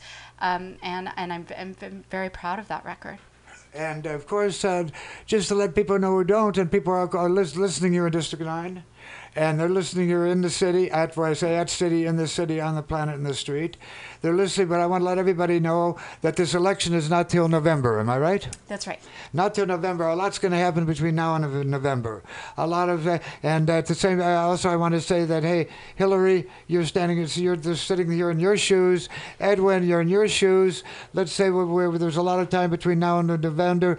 In November, I'm talking about a candidates collaborative of getting together on the same page and getting beyond who's better. Each person brings something to the game. If I say we're doing more together than any of us can do on our own, is that right? Absolutely. That's why we're lucky to live in democracy where people have choices. Well, we have to make the democracy real. Otherwise, it's like Stalinism had anything to do with communism. If we got to make it real, is what I'm talking about. And what I also want to say is, I know what it was. A personal question. Your name is Hillary Rodin, right? Rodin. Ronan. It's Hillary Ronan. Ronen. Ronan. Okay, I was wondering. I think I had a bit wrong. I wonder if that was from the French and that you had some connection with the sculptor Rodin. No, no, that would be nice, but no, no. Okay, well, Yeah, that's fine. okay. He's been calling me the wrong name for years. Yeah. It's aging. I'm 78. That might be. Well, I've always been like that. I've got too much going on in my mind at once. Too. So anyway, Hillary, it's to be continued. Yes, real pleasure to meet you, Hillary Roman. Edward too. Edwin, everybody, and then there's a third candidate. Let's make much who in fact is in a lineage. I think he'll be getting some money. He'll be doing, if I'm right, he's in an Ed Lee kind of lineage. Is that right? The third candidate's a lawyer for the laborers union. That's right. Okay, enough said, as far as you can say. Enough said, and he'll be sitting in this chair eventually. Great. But anyway, I particularly want the two sisters from 11 and 1 to come down here because we're neutral, but we're neutral in a way that you're with the people. Do you hear what I'm saying? I do. Thank you so much. Oh, It was yeah. such a pleasure being here. Thank you. Yeah, and you're welcome back anytime. And also, before Common Thread Collective, I also do Women's Magazine. That's so right. we could have all those all the women who are candidates to come in and talk about what's important here in San Francisco and get that conversation going and get those voices out there. Kimberly and Sandra know. I'm sure they'll be very excited. Yeah, give them my Fantastic. number, whatever, and I'll reach out my own way too. Wonderful. Thank you so much. All well, if you right, let them and know, we wish you lots of luck in your as your campaign ramps up throughout the year. Thank you. As Thank you. Have a wonderful weekend. Yeah. You Stay too, dry. you too. So great, you've been listening to the Common Thread Collective here on Mutiny Radio. I'm going to put on some music. We're going to be right back in just a couple minutes with some more live content, live performances from all of our friends here down at the station. Come on down and join us sometime 21st in Florida.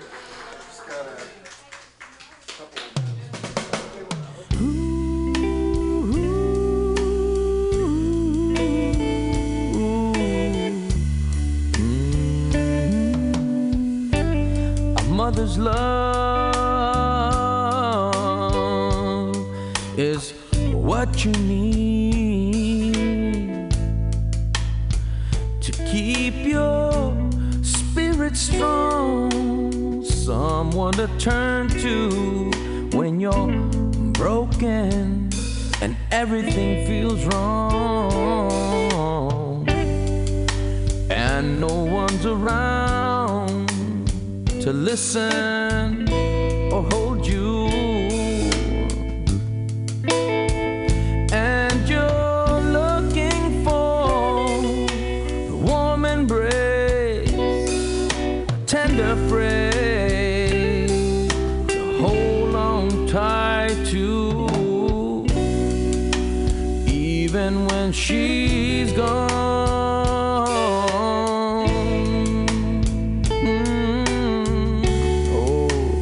That mother's love.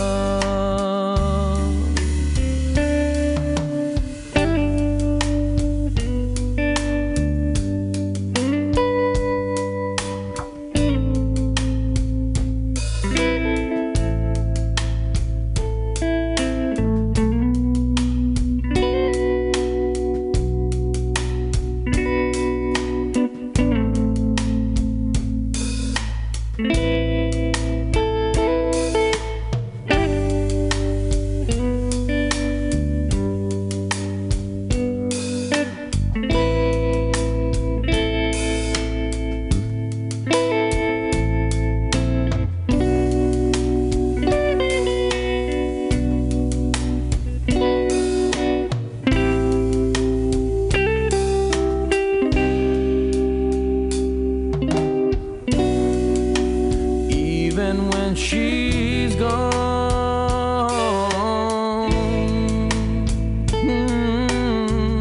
Oh, that mother's love.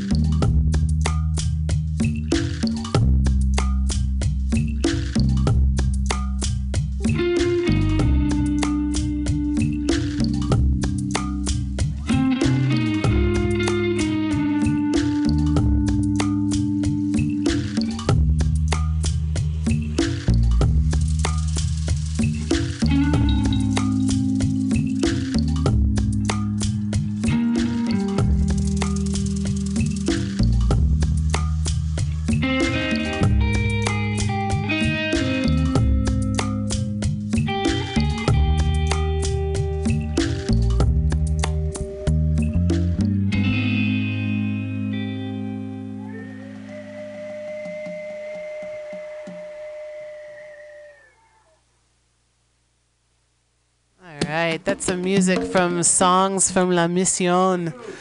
As we are here in La Mission, we're here at 21st and Florida Streets, and having a good time here every Friday, getting to know folks in our community and where we go from here. And yeah, very good stuff. It was very nice to meet Hillary Ronan and to hear where she's coming from.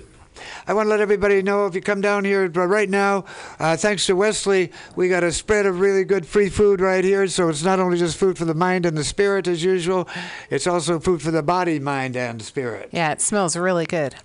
And here everybody get to have a nice hot meal. And actually, speaking of hot meals, I was just out there talking to Georgette and Bloodflower. Martin de Porres, which serves meals every day, I think. They're having a little open mic this evening. Is it 7 o'clock? It is. Somebody out there? What time is it? 7 to 9 at Martin de Porres. And there was a time for a number of years in which they invited me to come and be the MC for that open mic, and I'd leave the station and go over there and host that open mic, help host that open mic. Hey, Charlie, Martin DeForest, who came and asked me to help see that happen. So there's been that connection for quite some time. And anyway, we have some good free food for the body, mind, and spirit here. There's quite a bit, so come on down. Food for the body, mind, and spirit. And here's my brother Howard. Hey, Howard, you got a message? You got an announcement or two, do you not? A couple quick ones. Thanks, Diamond Dave. Thanks, Valerie. And thanks, Richard, for letting me go ahead, because I am kind of in a rush tonight. Last week I mentioned that Donovan Reed, a bike messenger, black fellow working on the job, was assaulted by the police after a traffic stop on January 3rd, and he sustained what is a very serious injury for messengers and for anybody really. He has chipped bones in his knee. Oh. And the San Francisco Bike Messenger Association is looking into getting him some financial help. But in the meantime, people can act right now. If you go to rally.org/sfpedal, that's SF as in San Francisco, pedal, P-E-D as in Dave, A-L, and pledge what you can or contribute what you can. Give what you can so he can get what he needs. And thanks, Dave. His situation is a very serious one because he's off the job, and because he's an independent contractor, he's in the gray area on workers' comp. So he's in a very, very tough situation. So folks, please help if you can. That's rally.org/sfpedal. And you're welcome to bring him by next week so he can speak for himself and get his account of what happened. That's my question one. And my question two is he pursuing a case with the powers that be about police misconduct? I'll actually answer the second one first. Yes, he is. Sure. And that applies to this first question. He says that because he is in a legal case, that his lawyer has advised him to minimize public comment. That makes sense. So I can't. No sorry necessary. That's okay. That's the way it is. We can definitely still just support him in his recovery and send people so they can help contribute. Rally.org/sfpedal to help Donovan Reed get better. Sure. Updates week by week. And you have a second announcement, is that right? Yes, tomorrow night, pardon the shameless plug, but my writers group, the Alley Cat Book Writers Group, San Francisco Writers Group, right here in District 9, located at Alley Cat Books between Harrison and Treat on 24th Street is at 3 p.m. having some of our writers from that group doing readings. Among them will be Tamim Ansari, the local Afghan-American author who wrote West of Kabul, East of New York. So that will be a very good literary event tomorrow for anybody who has the chance to go tomorrow at 3 o'clock. Tomorrow at 3. Well, perfect. All right. And I'm going to try to be there. And I want to, if I can, I'm pretty sure I can. But hey, Howard, I want to invite them to come here and to sit in that very chair you're sitting in now. Because we aim to be the help of Adobe Books, Wildcat Books, and Modern Times Books, both on that 24th Street cultural corridor. Let's keep up the good work and be connecting, because that's what we're about. So, Howard, thanks a lot for coming through. I'll see you next week. And, hey, Richard, why don't you sit right down and Thanks, do what Dave. you're doing. Thanks, Valerie. And meanwhile, Thanks, Howard. Will somebody out there let Rainbow and know that they're going to be coming on next?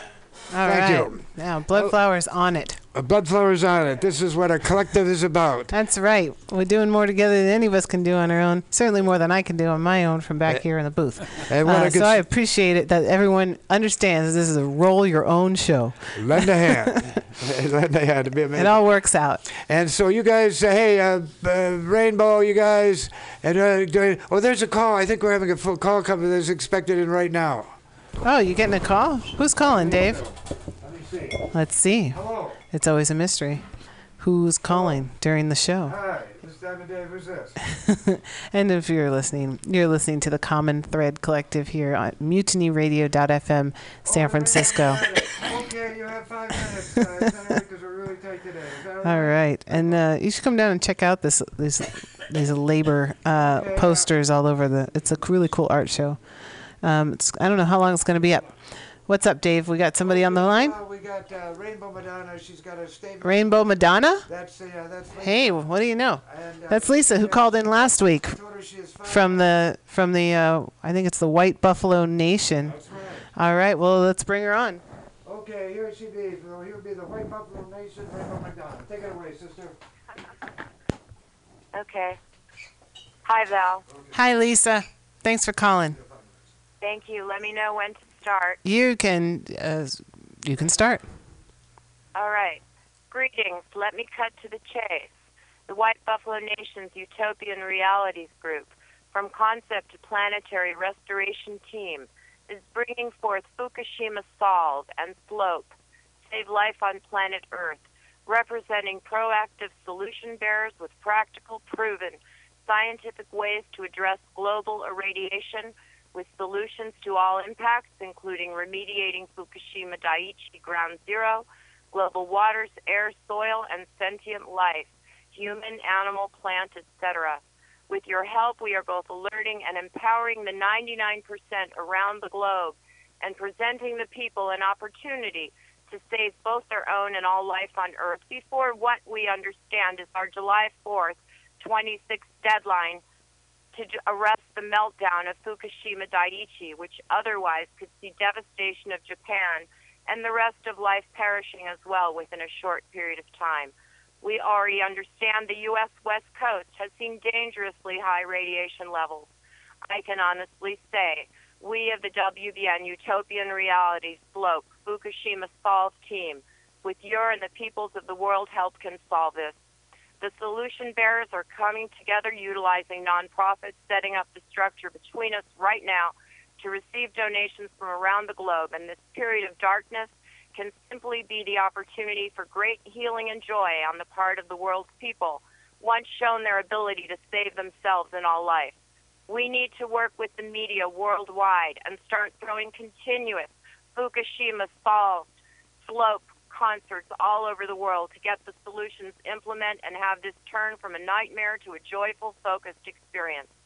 We want the people of the world to know there is a silver lining and a full quiver of healing solutions that can successfully target these plagues, even though we conceivably have only 6 months till F Day.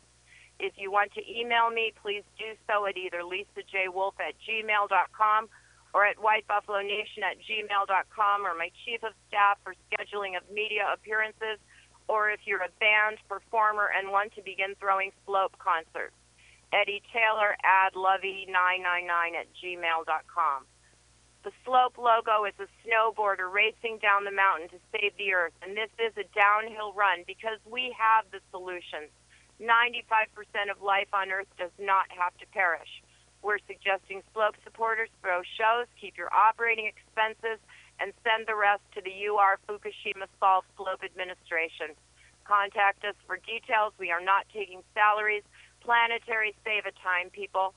We will be taking perhaps 15% to cover administrative costs on our end.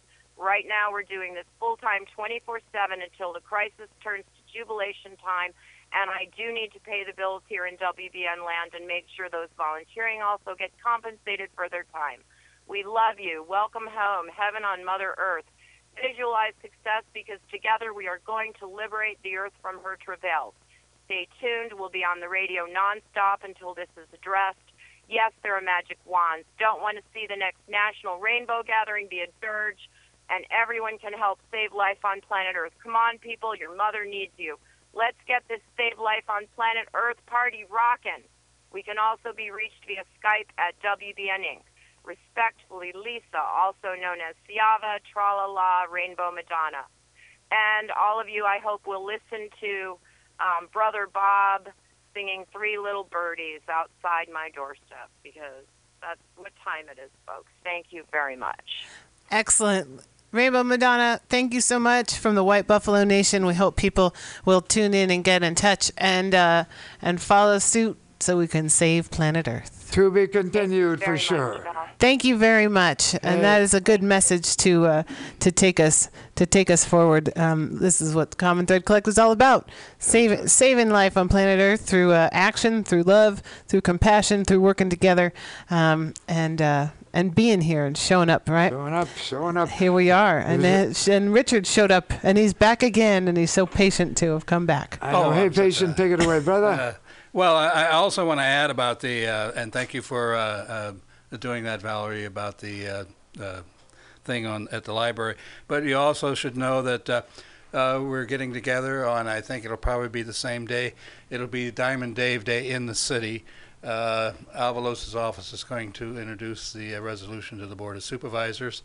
So that's something new that's coming together. Also, Mutiny Radio next week. The show will be a show in honoring of Diamond Dave. So all you listeners out there who always wondered, well, can I call in? Call. That's what's happening next week. Either if you can't call, come in. Sometimes I can't wherever answer you the are, phone. come out and play. So that's happening. And then on Sacred Grounds, the following day on the 3rd, at 2095 at Hayes and Cole, where the Sacred Grounds poetry, it's been there since 1972, continuous, will also be honoring Diamond Dave. So that will be the conclusion of those 3 days. So anyway. Tell me again when we do it at the library. We're doing it again at the library. We're doing it on Groundhog's Day. That's February 2nd, 4:30 to 7:30 downstairs in the Corrette Auditorium. It's free. We've got pretty much about 30 plus more people, almost 40. So if you are interested, we will have to cut the time down for other people, but that's okay. If you really got a great story, or you really, really, really feel like you have to say something, we'll try to accommodate everybody. And flexibility is the key to anything I do. And my son Ubi, I believe, is going to be there, and he's going to be backing me up. But he's composing something special on the bass guitar, and also I happen to hear this radio show. I hear it regularly on NPR. That's my addiction in a way. NPR, that's called publicradiofan.com, called TED Talks. So I'd like to have about 10 minutes to do a TED Talk. Well, we're going to give you 15. Okay, 15 with Ruby. Do a TED Talk.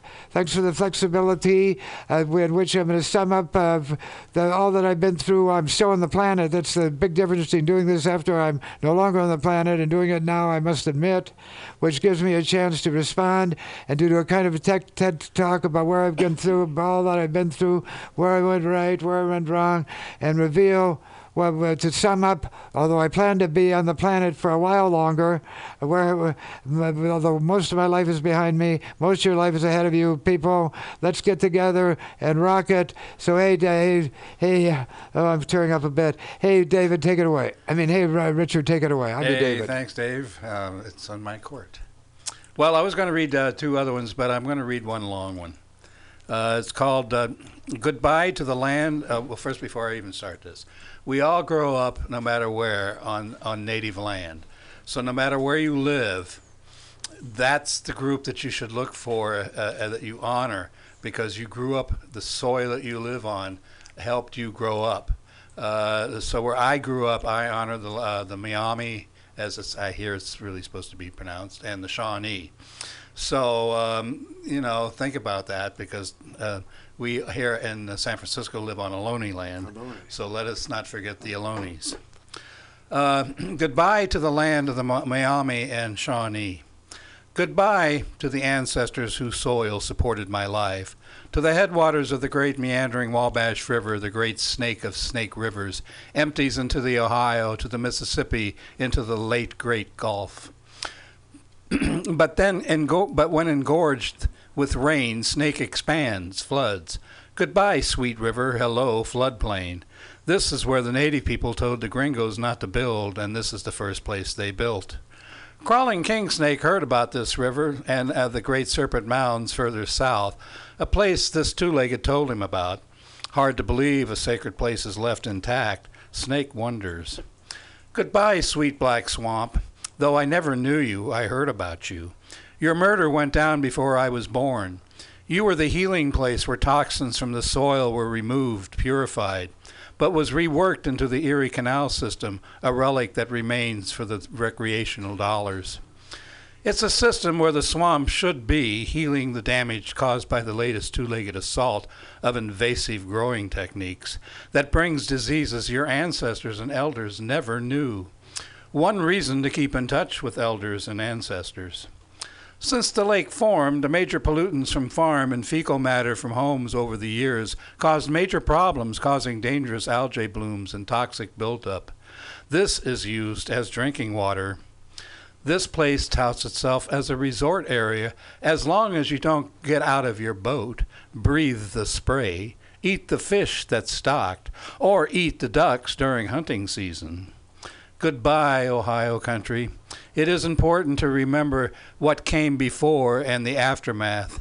My memories were of exclusion in the land of the First Nations. Ancestors of these lands who were not opposed to sharing, but the aftermathers insisted on raping, killing, pillaging, rather than through true treating, making, and accommodation. These foreigners wonder why the natives opposed them. Need to bring back the ancestors' spirits, time for the healing. Talk to your elders. Some may not have anything to say, but some may have stories. But then again, I'm suffering from delusions. You didn't listen to those you dispossessed. Why should you even consider what I have to say? I am asked if I have any hope. The one thing left in Pandora's box is hope that does nothing but hope. You must be joking. Hope does nothing, and yes, that's mostly what I expect. Too many places to go shopping. Too many places to distract what minds are left. But I keep talking and writing, but not because of hope.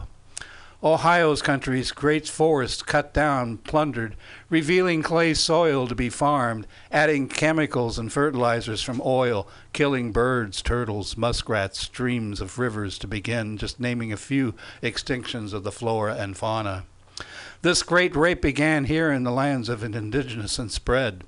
The Usan Empire is not the first nor the last, unless our extinction event comes first. Then goodbye to us all. Bye bye, babies, as Lord Buckley would say, bye bye. So goodbye to the cardinals who almost went extinct. Goodbye to the nations of the Miami and the Shawnee, moved to Oklahoma, no longer in the Ohio country. Goodbye to the great state of Ohio, and to all that made it that way. Bye bye, babies. Bye bye. P.S. This piece is dedicated to those who choose to use their intelligence given to them in the best way they can.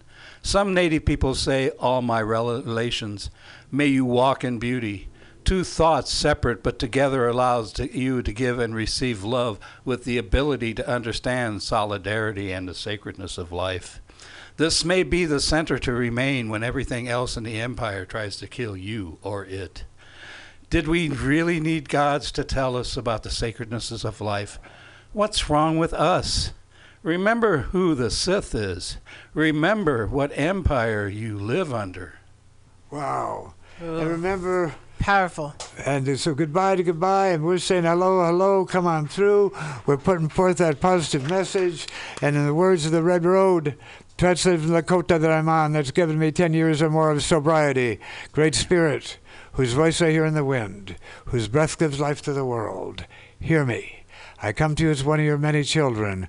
I'm small, I'm weak, I need your strength and wisdom. May I walk in beauty. That's the beautiful beauty way. And as we say, Takashila, all my relations. Here we be. Hey, Richard, so glad to see you and have you coming through and hear that poem, which casts that wide net and finds that common thread. And here be my brothers, Drift. Here my brother, Rainbow. Hey, you two, give us a couple of songs, will you? Yeah, I certainly will, but I just wanted to say it's such a great privilege to be here, and I want to thank you, Val, and also Diamond Dave, and it's been really beautiful. So going to do a couple of songs, and this one's called Simple Words of Love.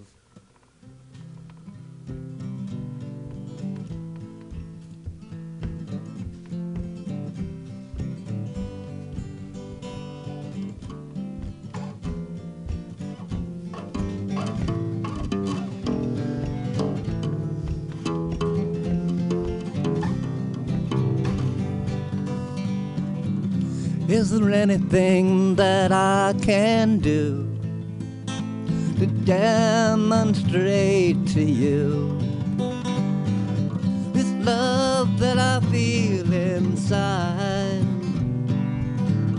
Oh, must it be denied? I feel you in my soul.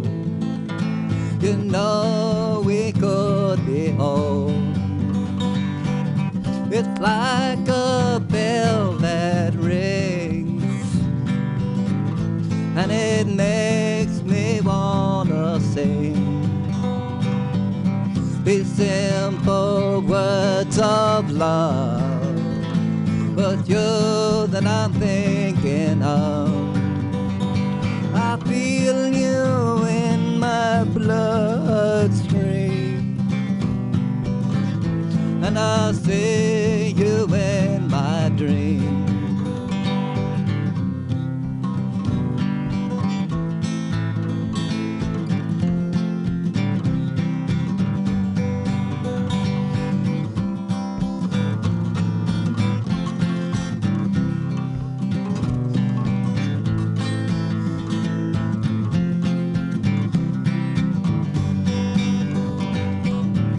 Well, I just don't know which way the wind is gonna blow. But if love can still be found, for it might be out of town, in which case I've gotta fly, or I will simply die. With this sorrow in my heart that is tearing me apart. Oh, sister golden bird, I'm giving you the word, these simple words of love. It's you that I'm thinking of. I feel you in my bloodstream,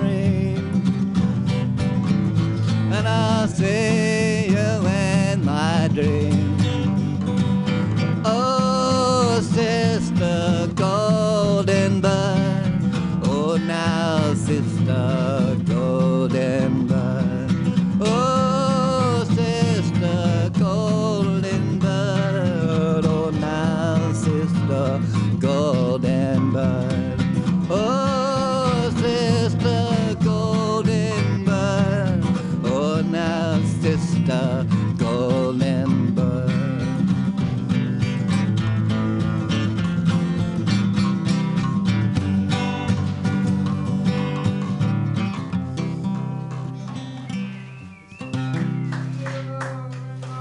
Thank you so much. This is. I'd like to think that this song is for the poor downtrodden, and it's called "Cry for Freedom," and here it goes. Well, he didn't wanna play the game, so now he's being framed. Well, I could not believe that's why he's doing time. I hear him crying out for freedom. You know I'm talking about freedom. Well, does anybody know what I mean? I'm talking about freedom. You know the cops just want the power. As human rights to go inside. Well, when they slap the cops on, this Constitution didn't mean a fucking thing. You know I am crying out for freedom. You know I'm talking about freedom. Well, does anybody know what I mean? I'm talking about freedom. Whoa!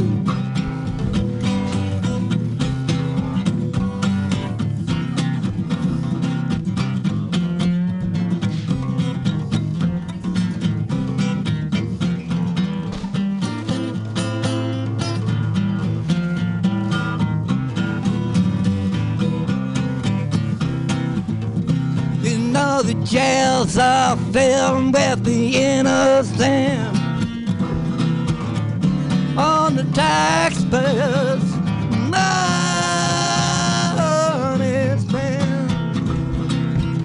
While murderers are running round, they call this democracy. And now I hear her crying out for freedom. You know I'm talking about freedom.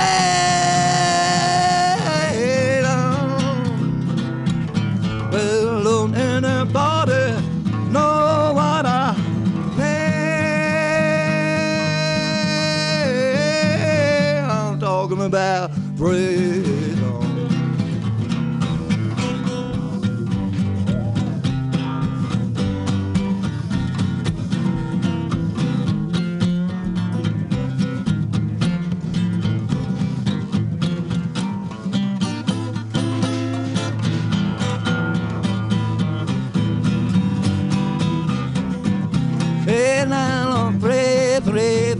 Freedom, mama, mama, mama, mama, freedom,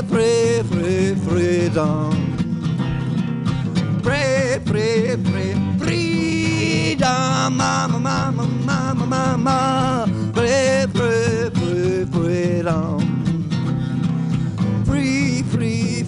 freedom, mama, mama, mama,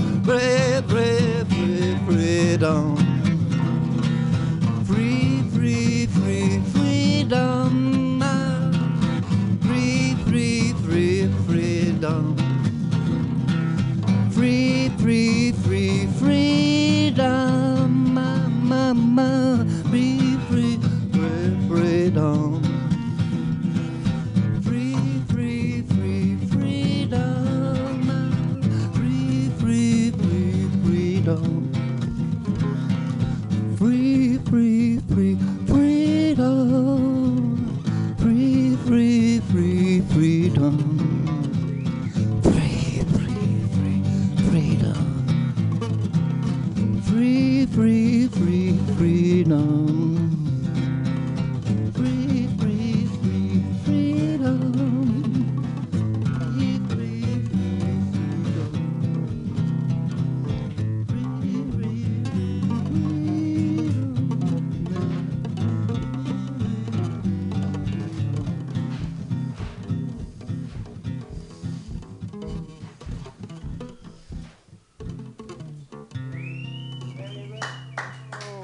Perfect Thank you. segue. Hey, Rowan Rainbow. Yeah, that was awesome. The sounds of freedom. That's right. The theme has emerged. The theme is emerging, right, as it does each and every week. Isn't Thank that you right, for Val? playing. Thanks, Rainbow. Thanks, Drift. Thanks for having us. We love you guys. And now, as far as emerging, I got a couple guys here who are going to exercise their right of free speech, which I don't know if we guarantee, but we certainly encourage around here. First, we have my brother DJ and Fernando Vince Ramos is back. Good to see you, Fernando. Let's start. By the man Diamond Dave. Hey, that's who we be. That's who I be, that's for sure. And a lot of these folks are going to be showing up in the library too on the. That's right. Yeah, Rainbow's going to be playing at the library on February 2nd. We've got our friends Trio Cambio. They're going to be playing there as well, closing the show. And they're going to be closing the show, and then I'm going to do my at the TED library. Talk. And then Dave's talk with my son Ubi is going to be backing me up on bass guitar. Fantastic. I guess then I'll be ready to leave the planet, but I'm not really ready yet. But anyway, so hey, and Rabo, you've become a regular member of our collective, and you always bring in what's going on. So let us know what's going on. Yeah, that's great. The biggest thing is tomorrow.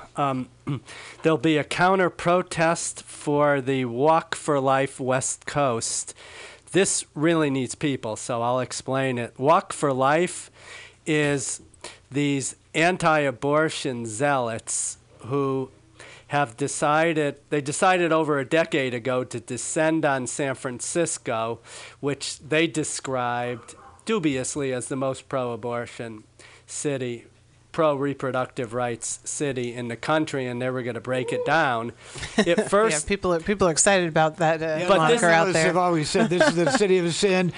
And let's send people here because if we can save it here, we can save anybody, and that's good part luck. and parcel of how we're about. Take it away, Rabo. Sorry. But to explain what I meant, this is obviously a contentious issue on both sides. But in this fight here, it's not at all a 50-50 split.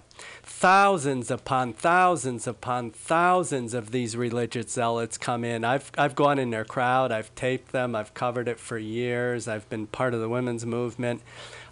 Even came out of my sickbed one year to do this. And I could give information for a couple of hours. But to summarize, at first, the first year or so, there was active opposition to this kind of thing, and the opposition has absolutely eroded away over the years. The radical anti-capitalist women's groups got marginalized by both sides, the religious right and also bias. The mainstream abortion providers, NARAL, Planned Parenthood, put a chilling effect on fighting the right in the street. Chilling effect on all their workers, went after people. Politicians like Kamala Harris, a few other ones came out for 1 year and then saw it wasn't politically popular, left. The city administrations have been biased in the permitting process towards them since they always got the permit, even when the counter-protesters applied for it first. The police protect them, and the police haven't been brutal to the counter-protesters, but absolutely biased and horrible. And it's come down to the fact that there's just been a very small number of people, maybe 100 or 200 voracious counter-protests against these zombies. And they're not all a bunch of crazed right-wing extremists. They're a cross-section of Americans, including the biggest portion growing of this are young college student age students of multiple races that are getting indoctrinated on campus. But the protest is not just to get a counter message in the press. The small and voracious protests have been also stopping this movement from going further and recruiting and doing other things. So for anyone who wants to show up as an individual, show up at Powell and Market Street anytime between about 1:30 and 2:30, and there'll be loud chants, signs, everything else. Go to it. We need some support for this. And that's tomorrow, Saturday? Tomorrow, Saturday, Powell and Market, 1:30, 2:30. All right, good to know. Yeah, I remember a couple years back when they had this.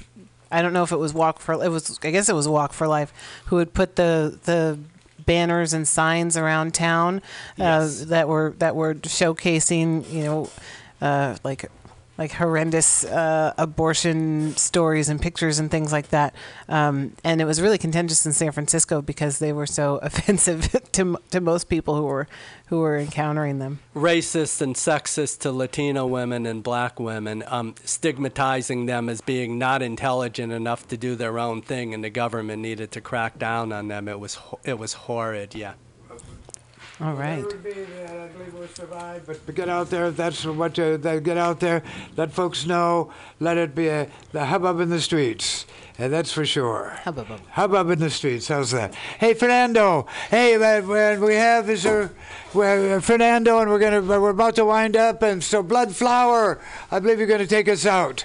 Yeah, with James. With James. Conrad, Okay, the two of you get up there, get ready to roll. Yeah, but after Fernando, I'm going to play a little bit of music so I can get that. I'm going to hook up that microphone for the piano.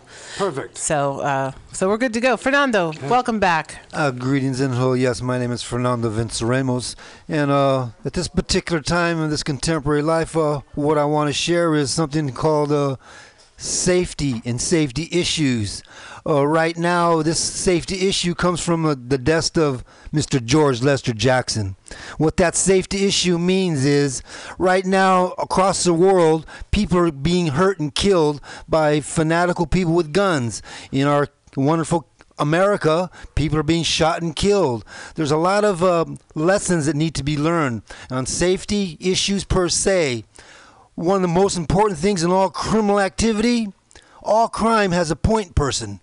That point person makes sure the crime goes down or does not go down.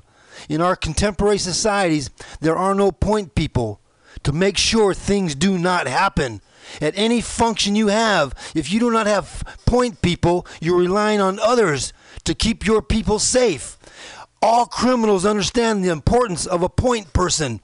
How many criminals are out there in the world? We have to look for ourselves, understand for ourselves. Safety awareness. Safety awareness means, scratch our heads and think, who wants safety? Not them, not those oppressors who say you have to get a permit just to even walk and protest.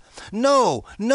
We must protect ourselves by understanding ourselves. You could go to any school and stand around and make sure, hey, that's a strange person. Why is that person there? When you're connected to communities, when you know how to keep your community safe, you will do the appropriate work possible. This is just a suggestion for everyone who could hear this. Point people. Wherever you are, you sit and you watch. You make sure those things don't happen. You be the real life hero. You be the one that stopped 95% of those people from being hurt and killed. You be the point person. Real life hero. Not a cop, not a fireman. You, all you people out there, what could I do? What could I do? Be a point person for the positive, for the good. They have something called Cop Watch because those cops got to be watched. So, same thing for our functions, our movie houses, our schools, our functions. We got to pay attention because these people, these oppressors who set all these rules and regulations against us do not care. We must care for ourselves. From George Lester Jackson on safety, if you have a function, have your own point people to make sure everything goes safely. In other words, we have a We all have each other's backs. My name is Fernando Vinceremos. Thank you very much. Thank you, Fernando. That's right. We're looking out. Looking out. Thanks for looking out for everybody around here. And that's here. called Shanasena and the Rainbow Gathering, which is comes from the Sanskrit. From the Sanskrit, which was what Gandhi called a Shanasena, which means the peace army. And who's in the peace army? All of us. That's I right. agree, Fernando. And That's Fernando, we could be seen tonight at 7 o'clock at Martin de Porres, where they're having their open mic. That's right, 7 to 9. 7 to 9, their open mic. He'll be there. There'll be food for the body, mind, and spirit.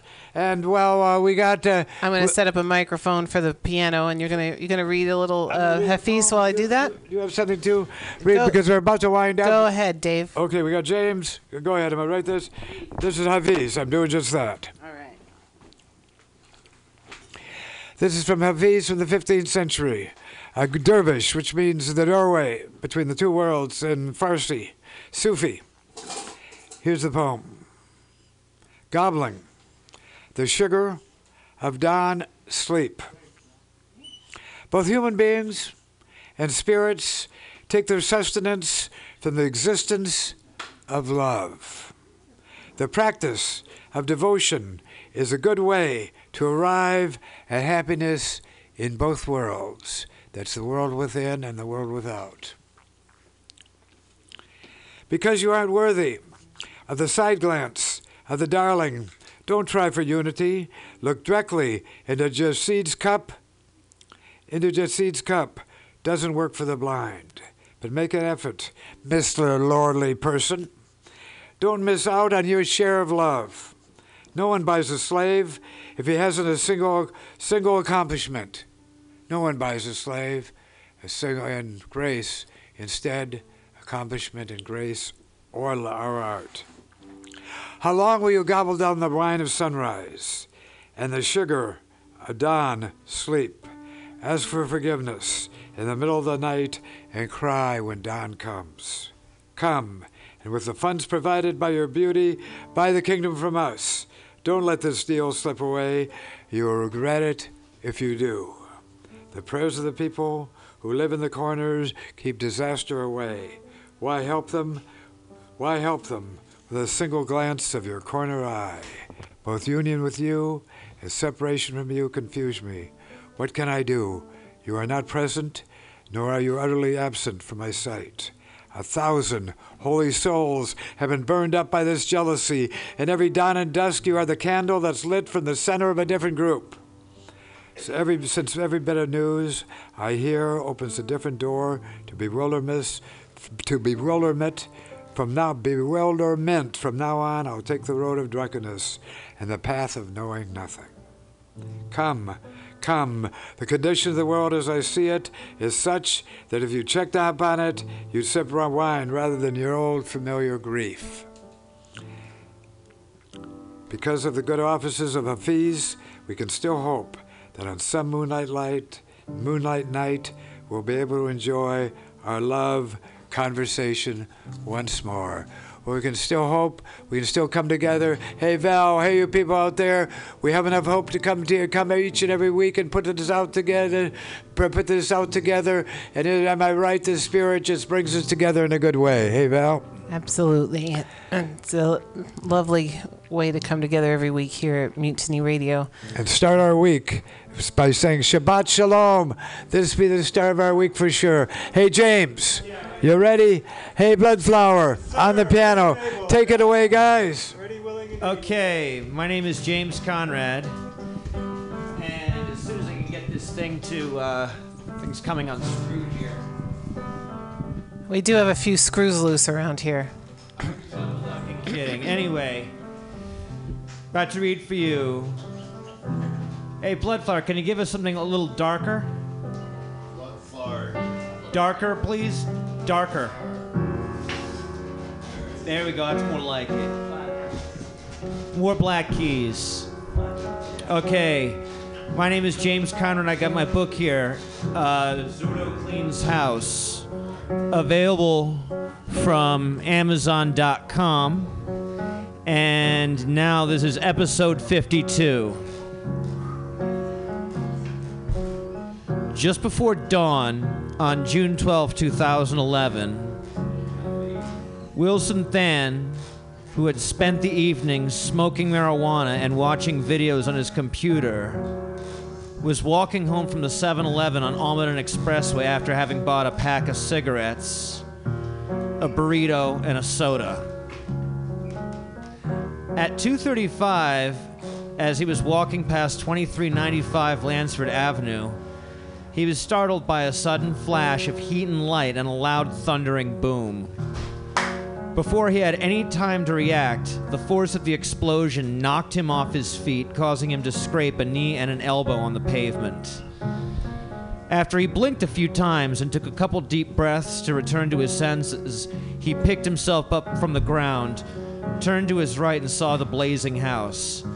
Gasping with panicked astonishment, he dug his cell phone from his pocket and dialed 911. Thank you, and tune in next week for episode 53 of Zurdo Cleans House. Oh man, getting exciting. It's been an exciting story the whole way. Zurdo cleans house. Now we know how Zurdo cleans house. He blows it up. James Conrad, you are a dark, sinister man. Yeah, happy for you to be here and read. And thank you, Bloodflower, for playing.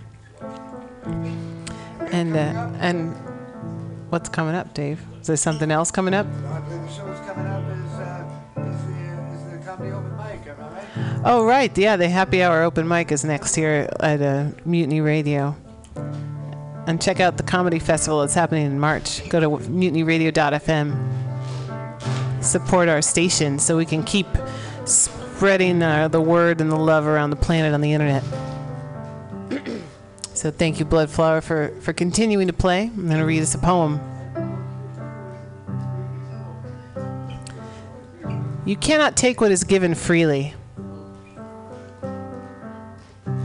The speech from my lips, utterances of understood truths and intelligent intrigue. Go down the rabbit hole and connect with me. In an obscure corridor, let us find the latch. Light a match and illuminate dusty volumes of vast and informed existence. Resistance, persistence. That we engage in a deliberate endeavor to uncover the core of criminal corruption as a constitution of collective individuals, cooperating, not incorporating, sharing, not indebting or enslaving, as human beings caring for the welfare of ourselves and all who would do no harm, to all who would disarm and embrace, celebrate peace, and pass it on. Beautiful. Thank you, Val. I'm Global Val. Thanks for listening. Another good theme for today. Celebrate peace and pass it on. That's right, Dave. And so thank you, everybody, for coming through and being part of today's Common Thread Collective. It's been a great show. Thanks to the folks who actually came and dropped off hot food we all got to eat, which is pretty nice, for sure. And, yeah, let's see. Who is here today? Bloodflower, of course. Earlier he opened the show on his melodica, and he's ending it on the piano. Always great to have the musical score of the show. Thanks, Dave, for reading all that Hafiz. Thanks, Richard, for bringing in the Lord Buckley and for all your work here. And we're all looking forward to February 2nd at the Corrette Auditorium. And, of course, we're looking forward to everybody coming through here at Mutiny Radio next week to kick off that weekend of celebrations of Dave, who remains on the planet and I'm sure will be with us for a long time to come.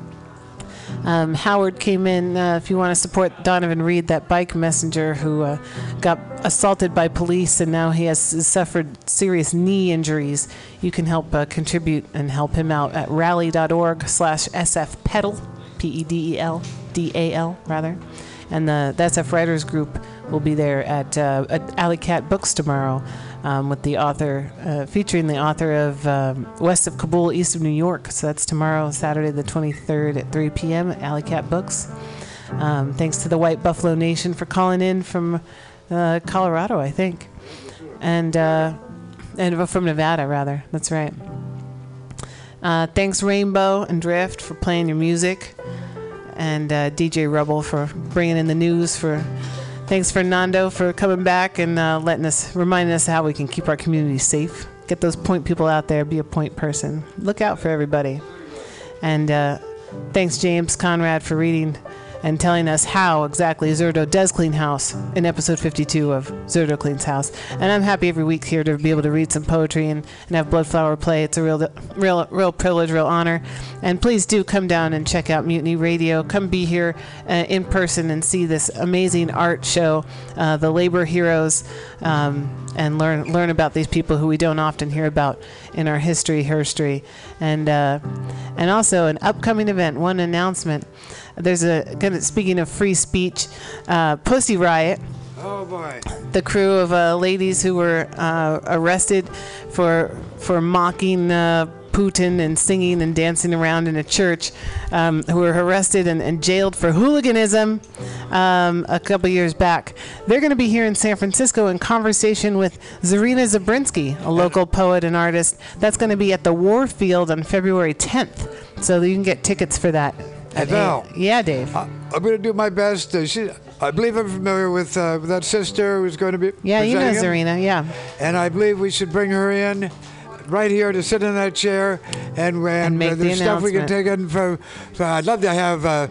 It would be a heartstream to have them right here. They're working for prisoners all over the planet now. They're in a planetary lab talking about Pussy Riot.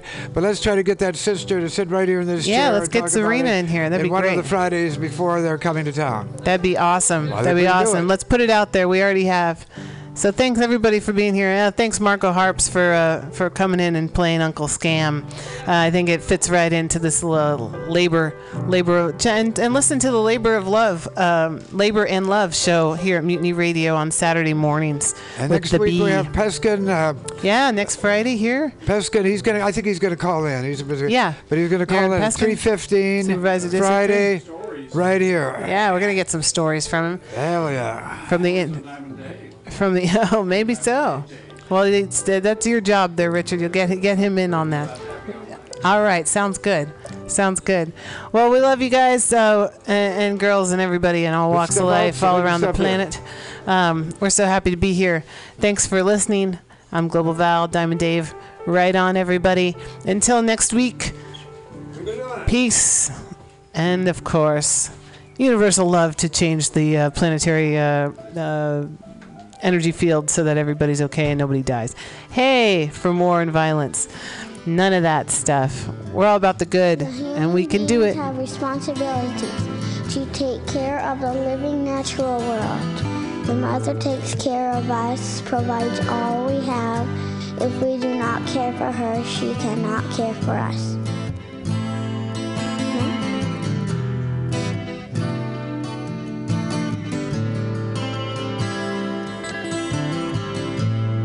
The human beings have thoughts and can act on these thoughts. How the human beings think affects all the living things. Human beings are caretakers to take care of Mother Earth, protect her with good thought. We are all children of Earth.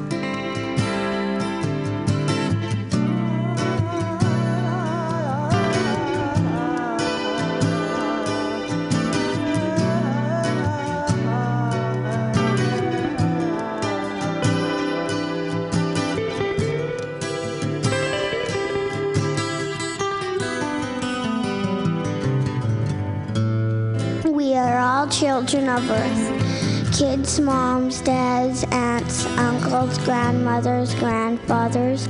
We are all children of Earth. The Earth is our mother. Mother Earth is for all of us.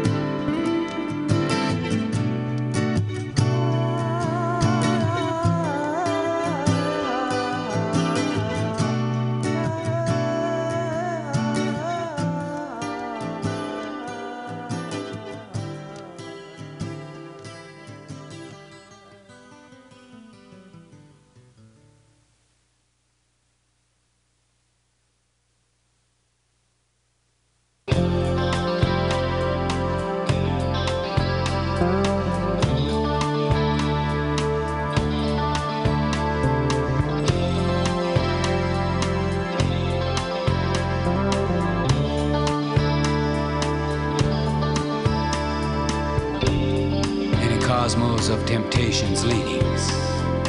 All that went down had many meanings. She saw some light hidden behind the dark. In rivers of loneliness, anger left its mark. Many of life's chapters, written by wrongdoing men, gambling to win, her desperation not to lose again.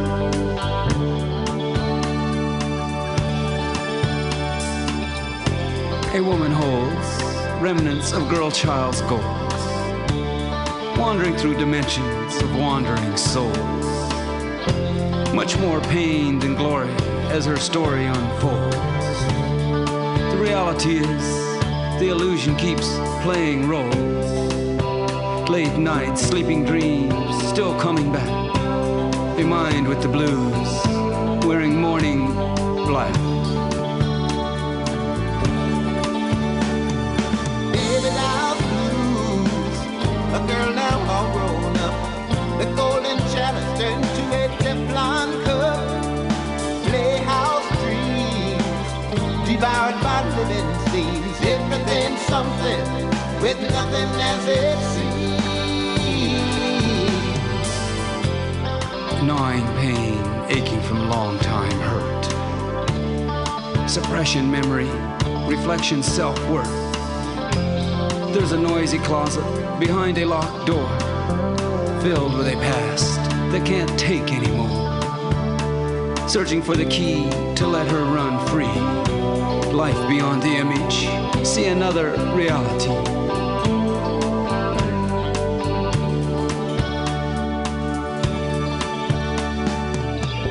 In love with a man so slow to learn.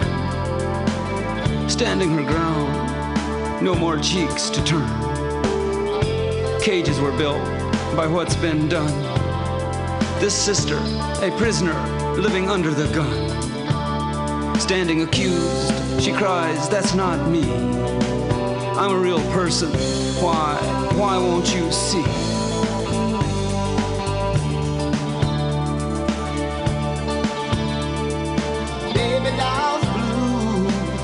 A girl now all grown up. The golden chalice turns to a Teflon cup. Playhouse dreams, devoured by living scenes. Everything something, with nothing as it seems. Needing the peace she's searching for. Worn down from those days at war. With private truths she wants to tell. But she doesn't want to be put through hell. When she finds a love that can understand, she'll be free, having found a promised land.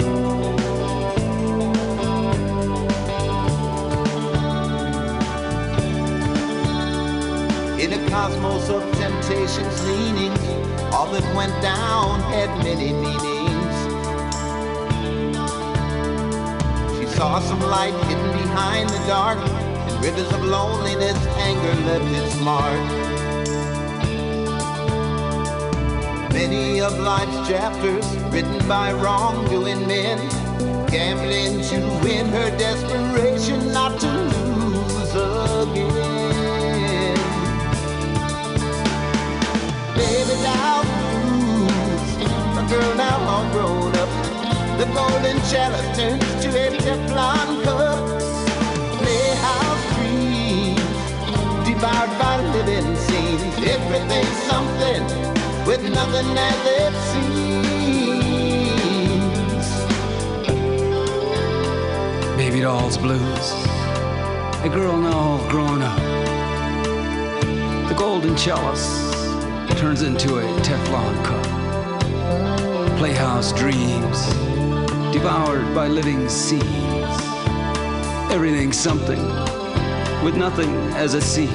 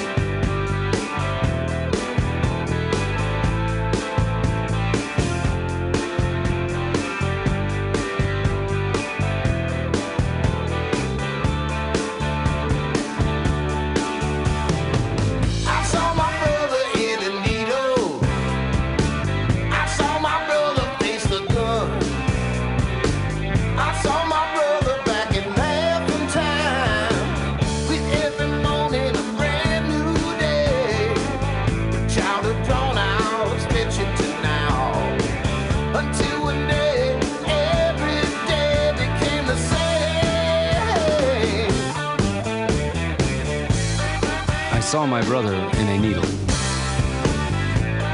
I saw my brother face the gun. I saw my brother on the run, living the little time he had, but progress was just too much, more than he really wanted or needed. Society of lies, repeated daily by the same faces. Denying balance, the lies became truth. What's the difference in dead and living alive? I saw my brother in a needle. I saw my brother face the gun. I saw my brother love the wrong ones.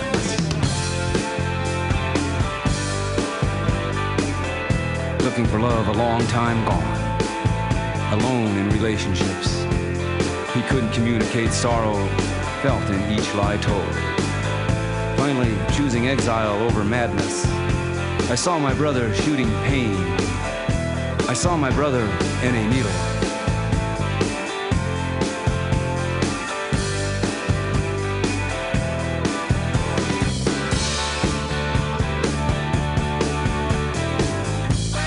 I saw my brother in a needle.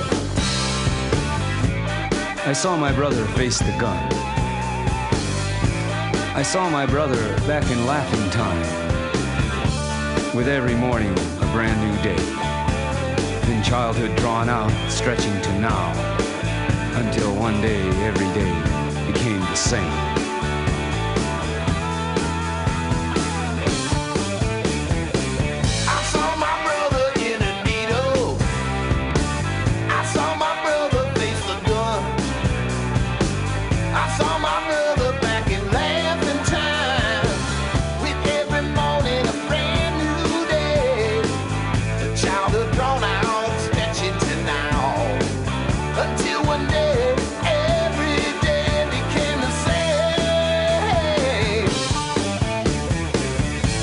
I saw my brother in a needle. I saw my brother face the gun. I saw my brother on the run.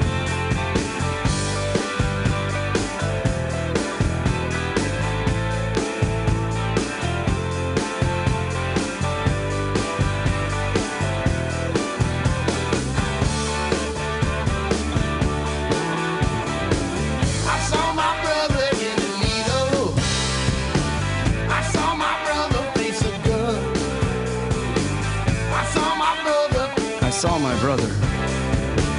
I saw my brother. I saw my brother.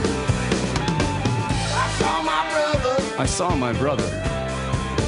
I saw my brother. I saw my brother. I saw my brother. Euphoria and stimulate appetite? I'm gonna guess waffles. Yo, that is incorrect. Actually, Alex, the food I'm talking about are cannabis-based medicinal extracts. Cannabis-based medicinal extracts? That sounds like you're smoking drugs, Ed. No, baby. There are smokeless, safe, and less expensive alternatives to smoking. But can I use it to sleep? Yes, baby. Good, because I'm so excited by this that I may never sleep again. And it sounds like you, Alex, may want to check out the number 4AltaCalifornia.com. That's 4AltaCalifornia.com for a non-addictive, pharmaceutical-free alternative to smoking medical marijuana. Check them out today at number 4AltaCalifornia.com. Are you tired of swimming through a sea of podcasts? Are ye on a raft without a paddle? Well, gather around me, sea dogs, and get aboard me pirate ship as we set sail for the seas of MutinyRadio.fm. From there, you can captain your own pirate ship as you sail through over 44 different shows for all of your listening pleasures. They've got live comedy to small business advice, LGBTQ friendly to sports, vinyl to gutter punk. MutinyRadio.fm has the best programming the internet ocean has to offer you. I bet my peg leg on it, or I ain't scurvy shit-faced McRat.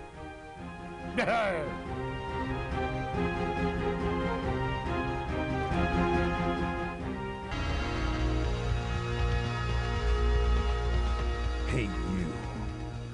Who, me? Yeah, you. You look like the kind of person who has a sense of humor. Is the radio talking to me? No, I'm on an internet podcast. I'm talking to an internet podcast? Don't be silly. It's a one-way form of communication. But I don't want you to miss out on the Mutiny Radio Comedy Festival 2016 from March 2nd through 6th. And you don't have to. You can buy tickets now on universe.com. With 24 national and international visiting comedians and 20 local hosts, you won't want to miss a thing. What if I can't be at every show? Don't worry. All shows will be available for free download at mutinyradio.fm until the internet falls apart. Oh, podcast God, I can't wait to listen to all these great comedy shows and everything else that's cool at MutinyRadio.fm before the internet falls apart. You too won't want to miss a bit of the Mutiny Radio Comedy Festival from March 2nd through 6th, 2016. Buy tickets now. Brought to you by Subliminal SF, PBR, The Eagle SF, Brainwash Cafe, Asiento, and the great people at Alta California Botanicals. Have you heard of Subliminal SF? Visual and auditory mind control. Graphic design, physical merchandise, live music promotions. Go! www.subliminalsf.com for the most amazing t-shirts you've ever seen. Graphic design for every need. And live music promotion at some of the best bars in San Francisco. That's Subliminal SF, visual and auditory mind control. Go to subliminalsf.com now.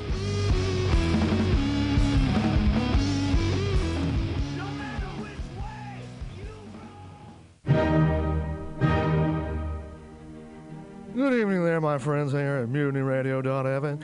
Chester Cashcock here, and giving you my love and regard as well as movies over there.